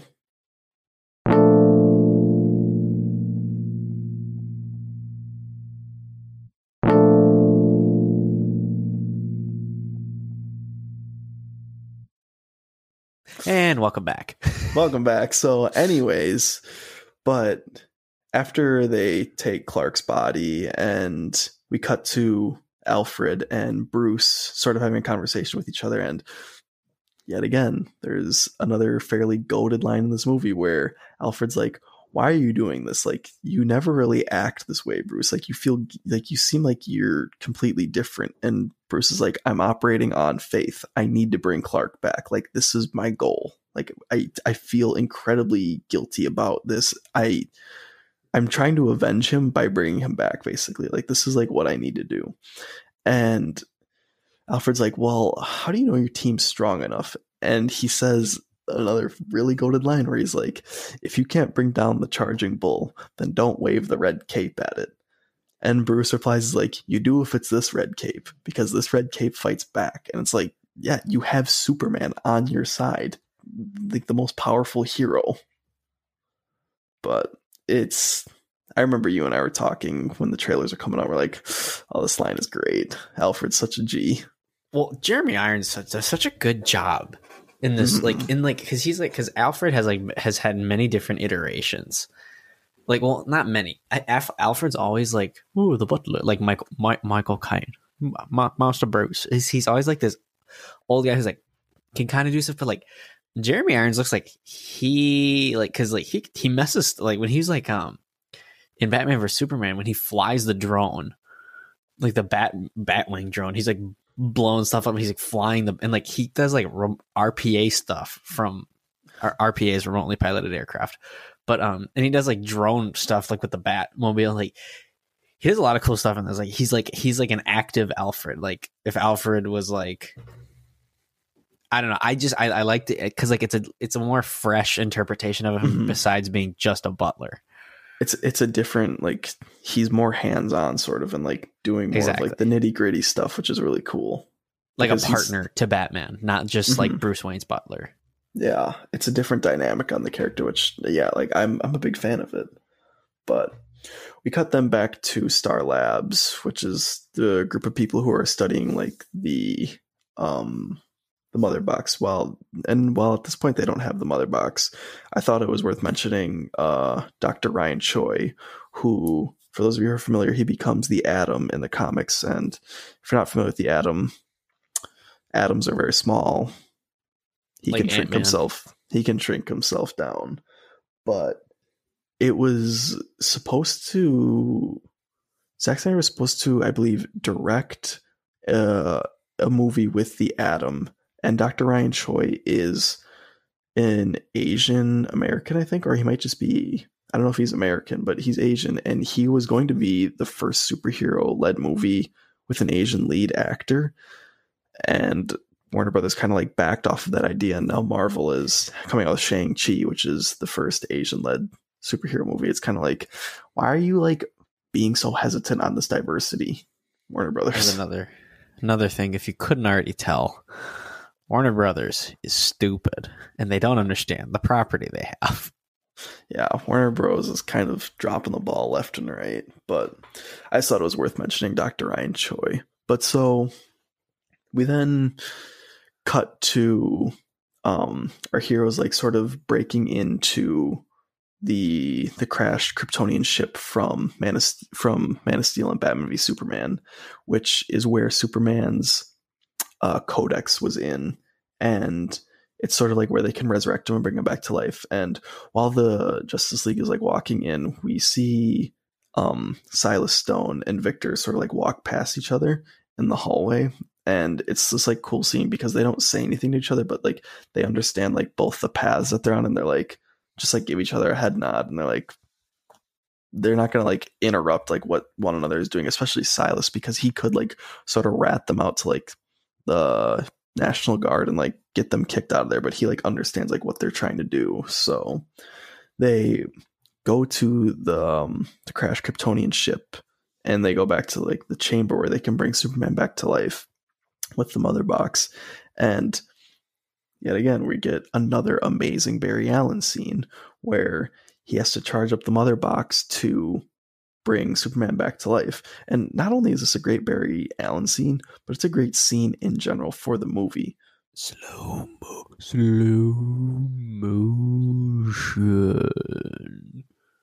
Well, it's not even just that either. But but it's really cool. Oh yeah, okay. I was like, wait, do you remember what happened? I was concerned. Yeah, because he's like running, and it's like he like reaching through the air, and he like gives the power. Not even that. It's so, man. I might be space. I'm really tired right now. Yeah, fake fan here.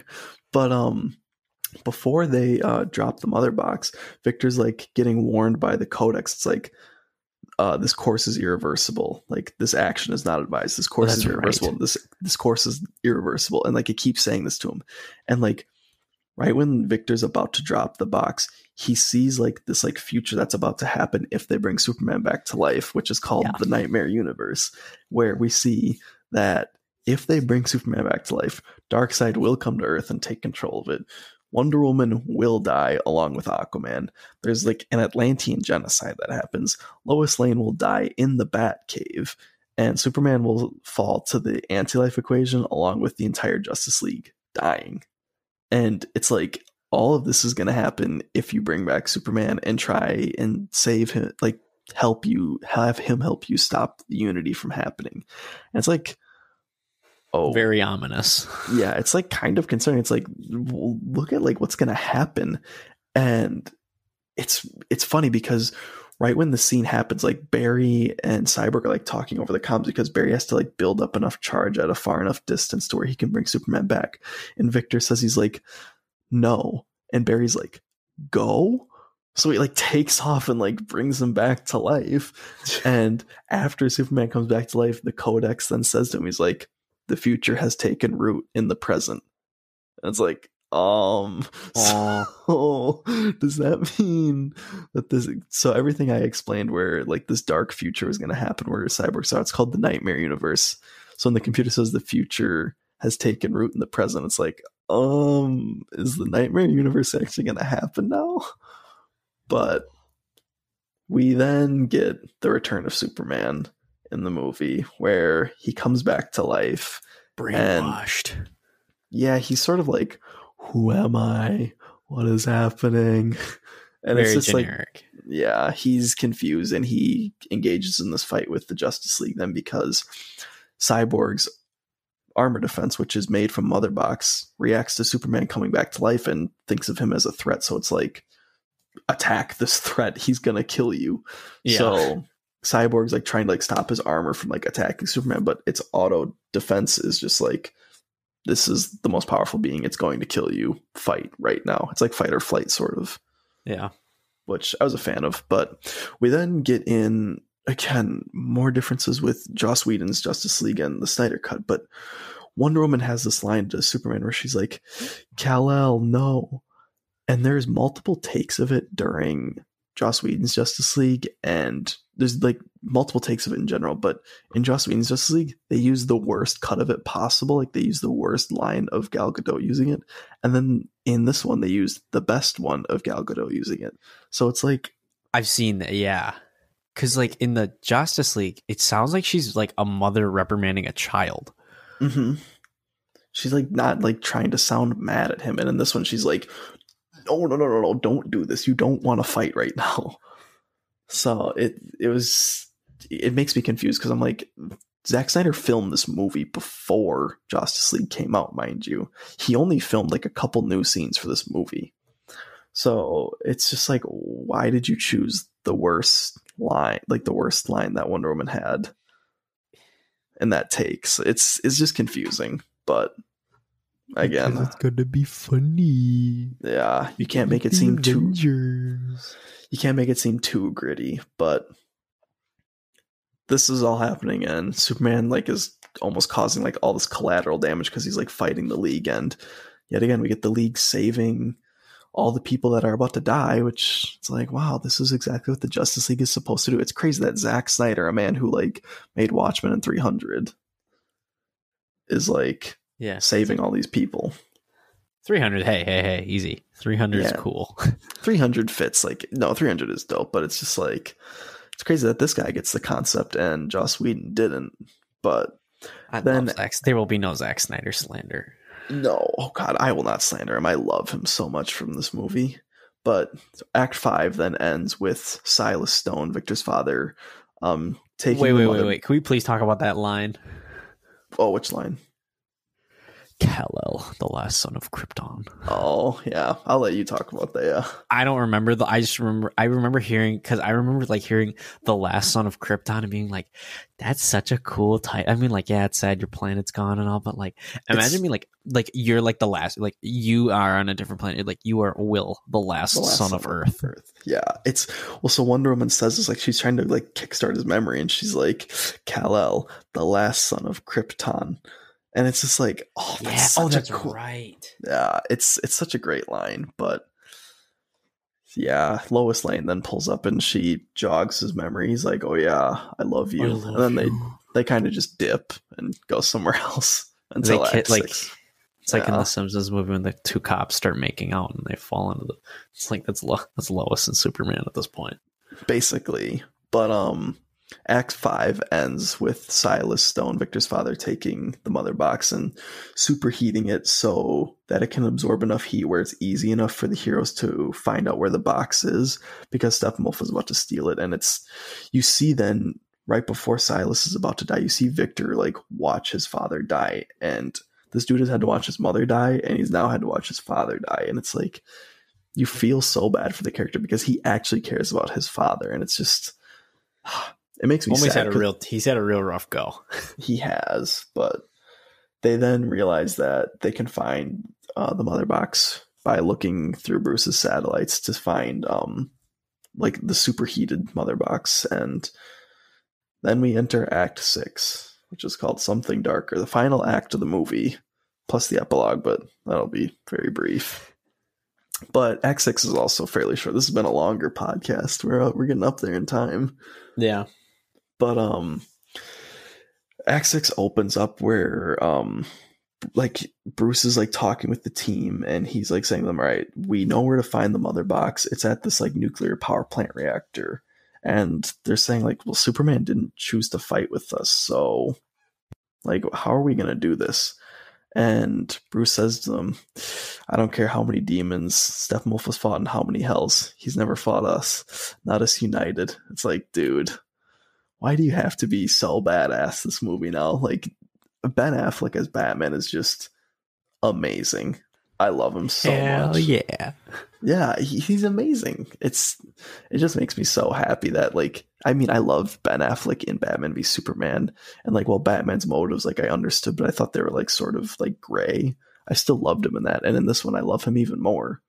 But so as I said, Superman kind of dips, but we cut back to him and he's on the farm with Lois, and I think that's where they're planning on living. But I wanted to talk about this quickly because while they're at this farm, Martha shows up, and I was really confused about this because I was like, wait, so is this Martha Kent like Martian Manhunter? Or is this like Martha Kent, his mom? Because like, which I don't know which one this is. Am I gonna have to really care about this scene, or am I gonna be able to just skip it over? Yeah, we didn't get the answer to that, but I was like, if it's Martian Manhunter, then like she could just like easily play off like the conversation she had with Lois earlier. But if it's not, then like Lois could like talk to her and be like, hey, what was up with that? And she's gonna be like, that wasn't me. And then you got more problems on your hands. You got shapeshifter meeting with people, but it was just sort of goofy. But our team, the Justice League, is then getting ready to go fight Steppenwolf, and one of the things that I love is Aquaman like is getting more depth and character development because he's like understanding where characters are coming from, because he used to be like this hard ass and everything, but he's talking with the Flash and he says to him, Victor has to like get into these mother boxes and like try and stop them from synchronizing and forming the unity, or else like the entire earth is going to be sort of KO'd.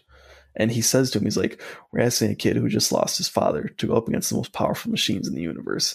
And the Flash is like, I thought you didn't care. And he replies to him saying, I never said that. And you can tell it's like Aquaman like actually cares for Victor, even though like he has like a lot of like skepticism for him. And he was like, oh yeah, you were made from these mother boxes, so how do we know you're not working for the enemy? And he's like, empathetic. And that's a great way of saying it. I didn't think of it like that, but like you see like how Cyborg actually cares for, how Aquaman actually cares for him. And he's like, this dude watched his like entire family die. He's a like monster as in his eyes. Like how is he going to handle this?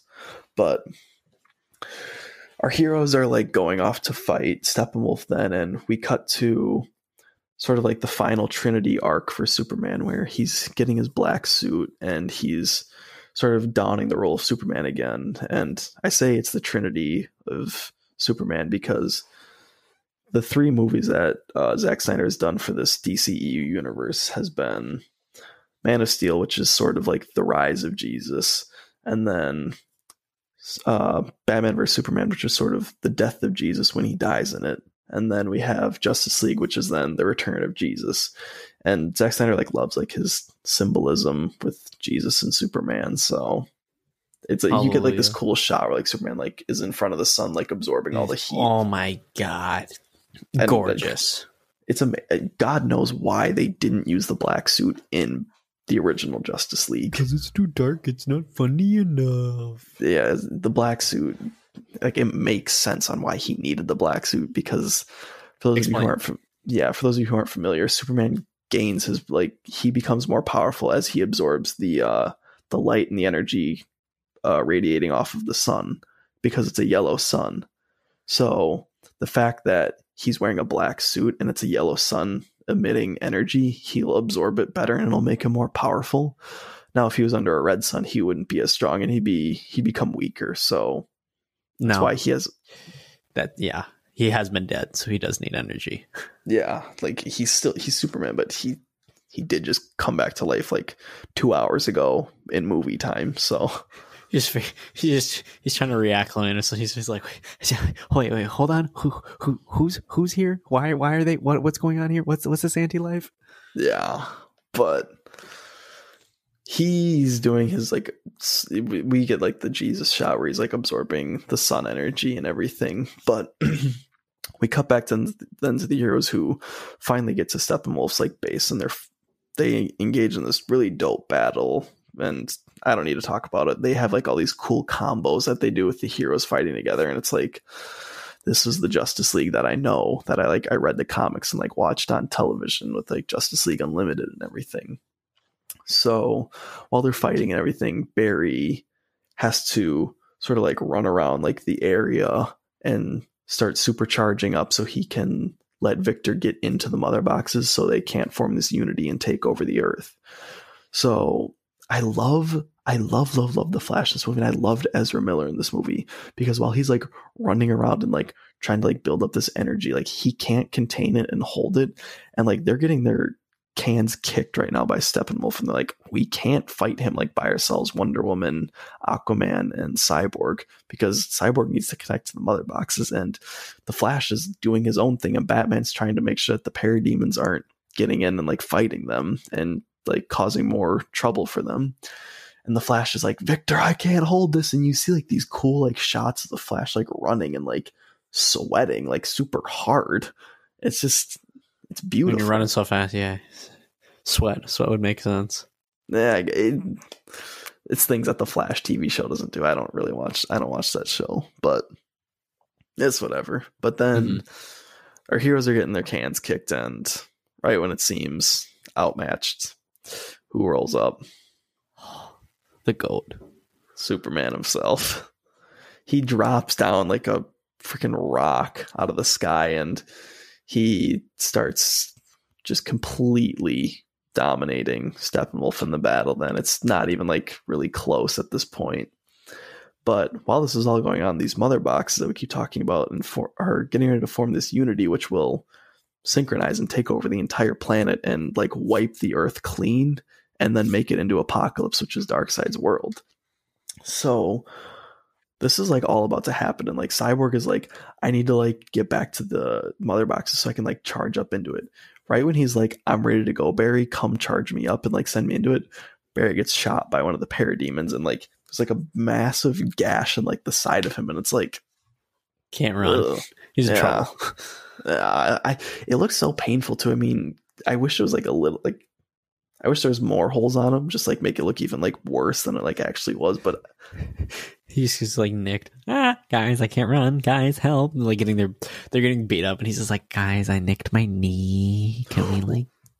Well, this was another cool thing actually too, because when he was running, like he got shot, like he tripped and fell, and like he's like trying to talk. And he's like, I got the wind knocked out of me, and it's like, yeah, that's like that makes sense because the dude like tripped for like 300 feet because of how freaking hard he was running, literally pounding sand.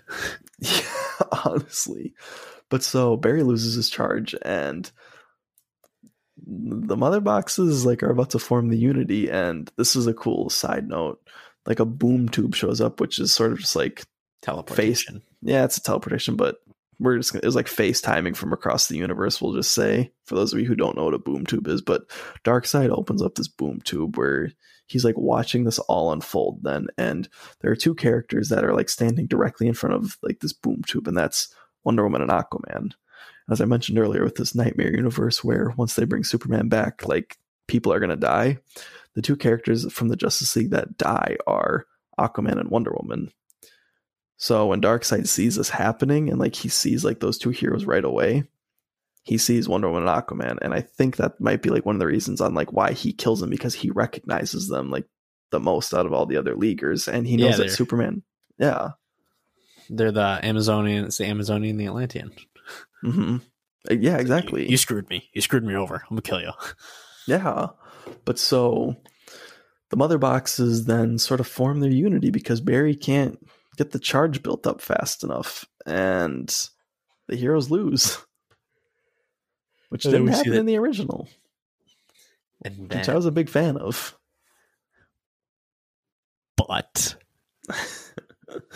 the whole world goes to crap, and Barry Allen, who's still trying to gain his breath and heal up, has the greatest, most creative scene in a comic book movie ever.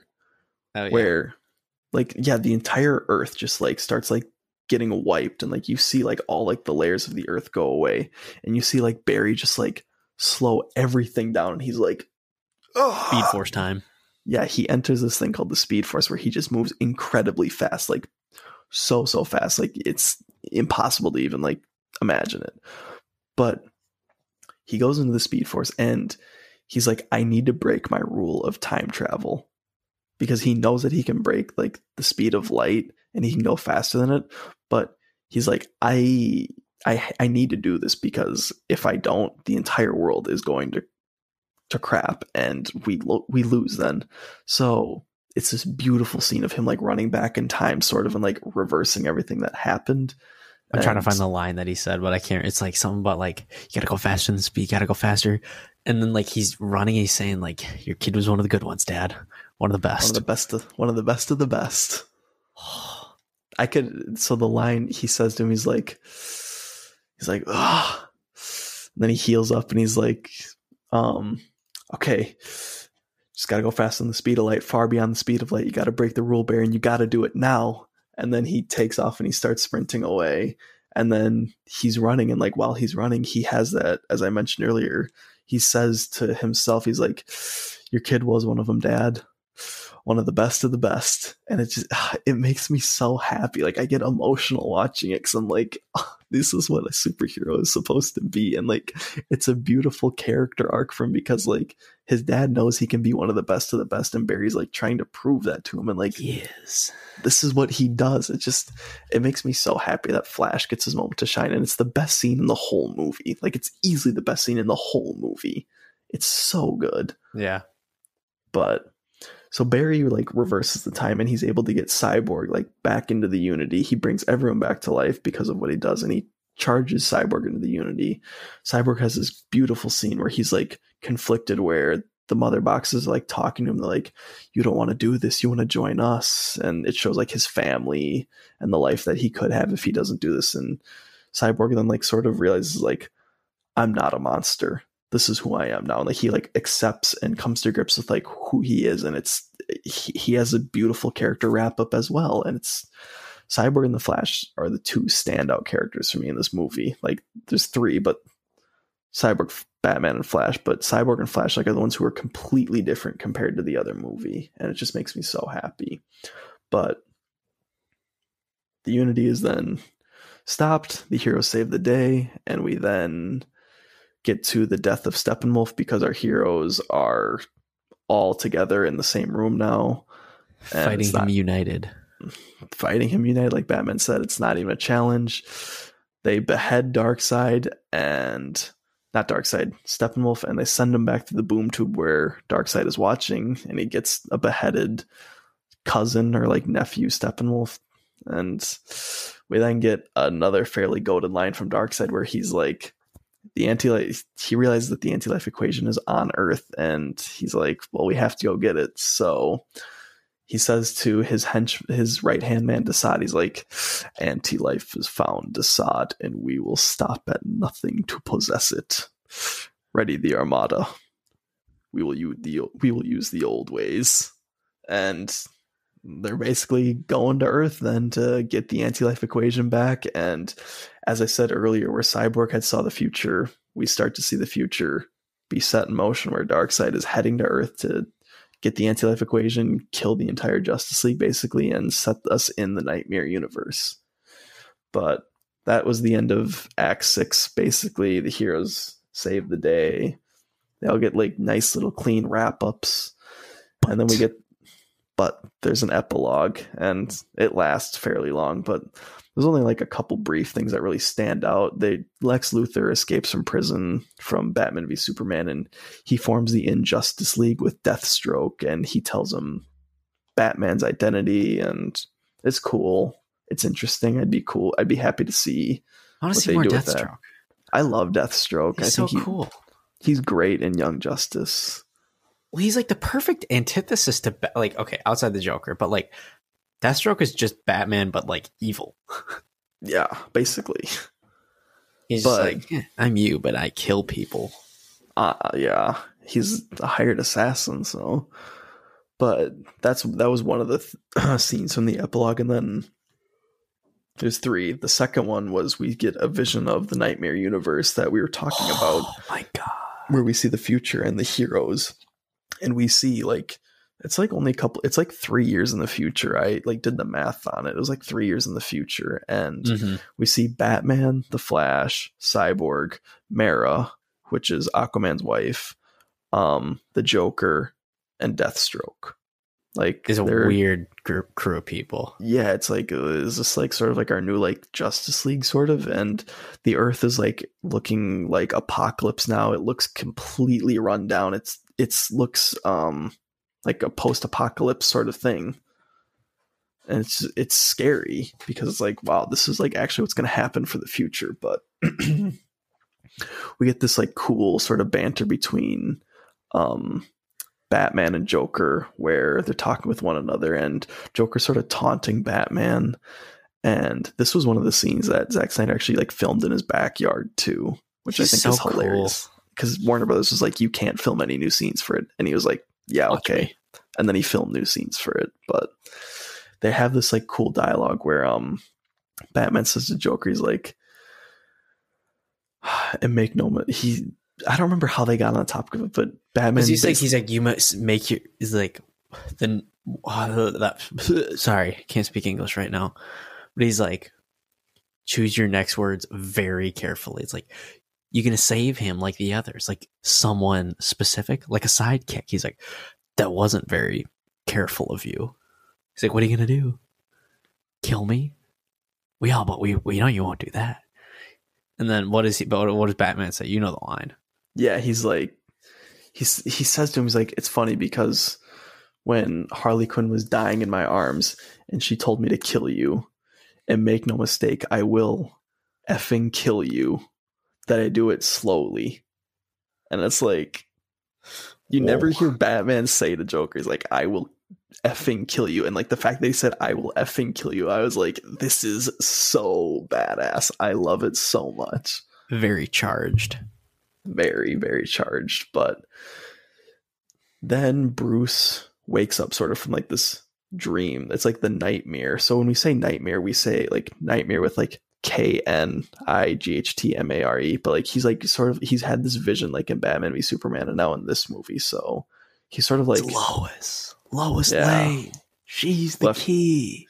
We'll have to talk about BVS on another day maybe, but yeah, he wakes up then from this nightmare, and then he sees the Martian Manhunter outside of his house, which was supposed to be the Green Lantern John Stewart. This, I know for a fact, this scene was supposed to be Green Lantern John Stewart, where he was warning him about Darkseid coming to Earth and a greater threat, and sort of teasing Justice League 2, which we don't really know if will happen. But Martian Manhunter flies away, and we see 2021 Ben Affleck. It's very obvious that this scene was filmed like recently because of how different Ben Affleck looks compared to how he looks in the rest of the movie. Yeah, but it's whatever. It's forgivable.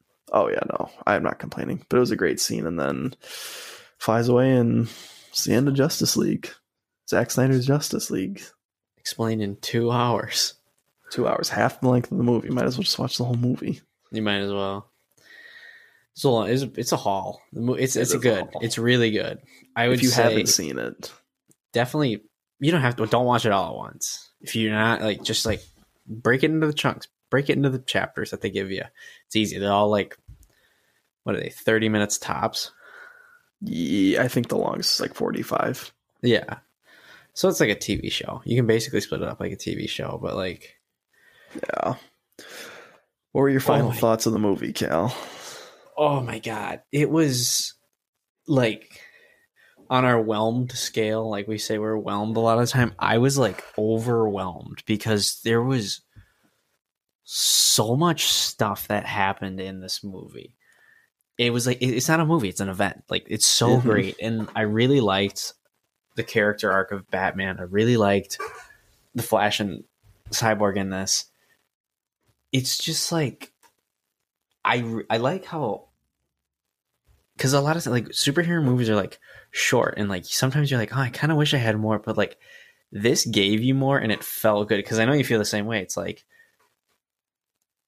why can't, like, it begs the question. It's like, well, why can't we do like extended length like superhero movie, like movies, and put them on stream? Because like, yeah, people aren't going to watch it in theaters, but like plenty of people downloaded HBO Max just to watch this movie. Yeah. But I enjoyed it. Some parts of it were cheesy, but that's fine. Like overall, I really enjoyed it.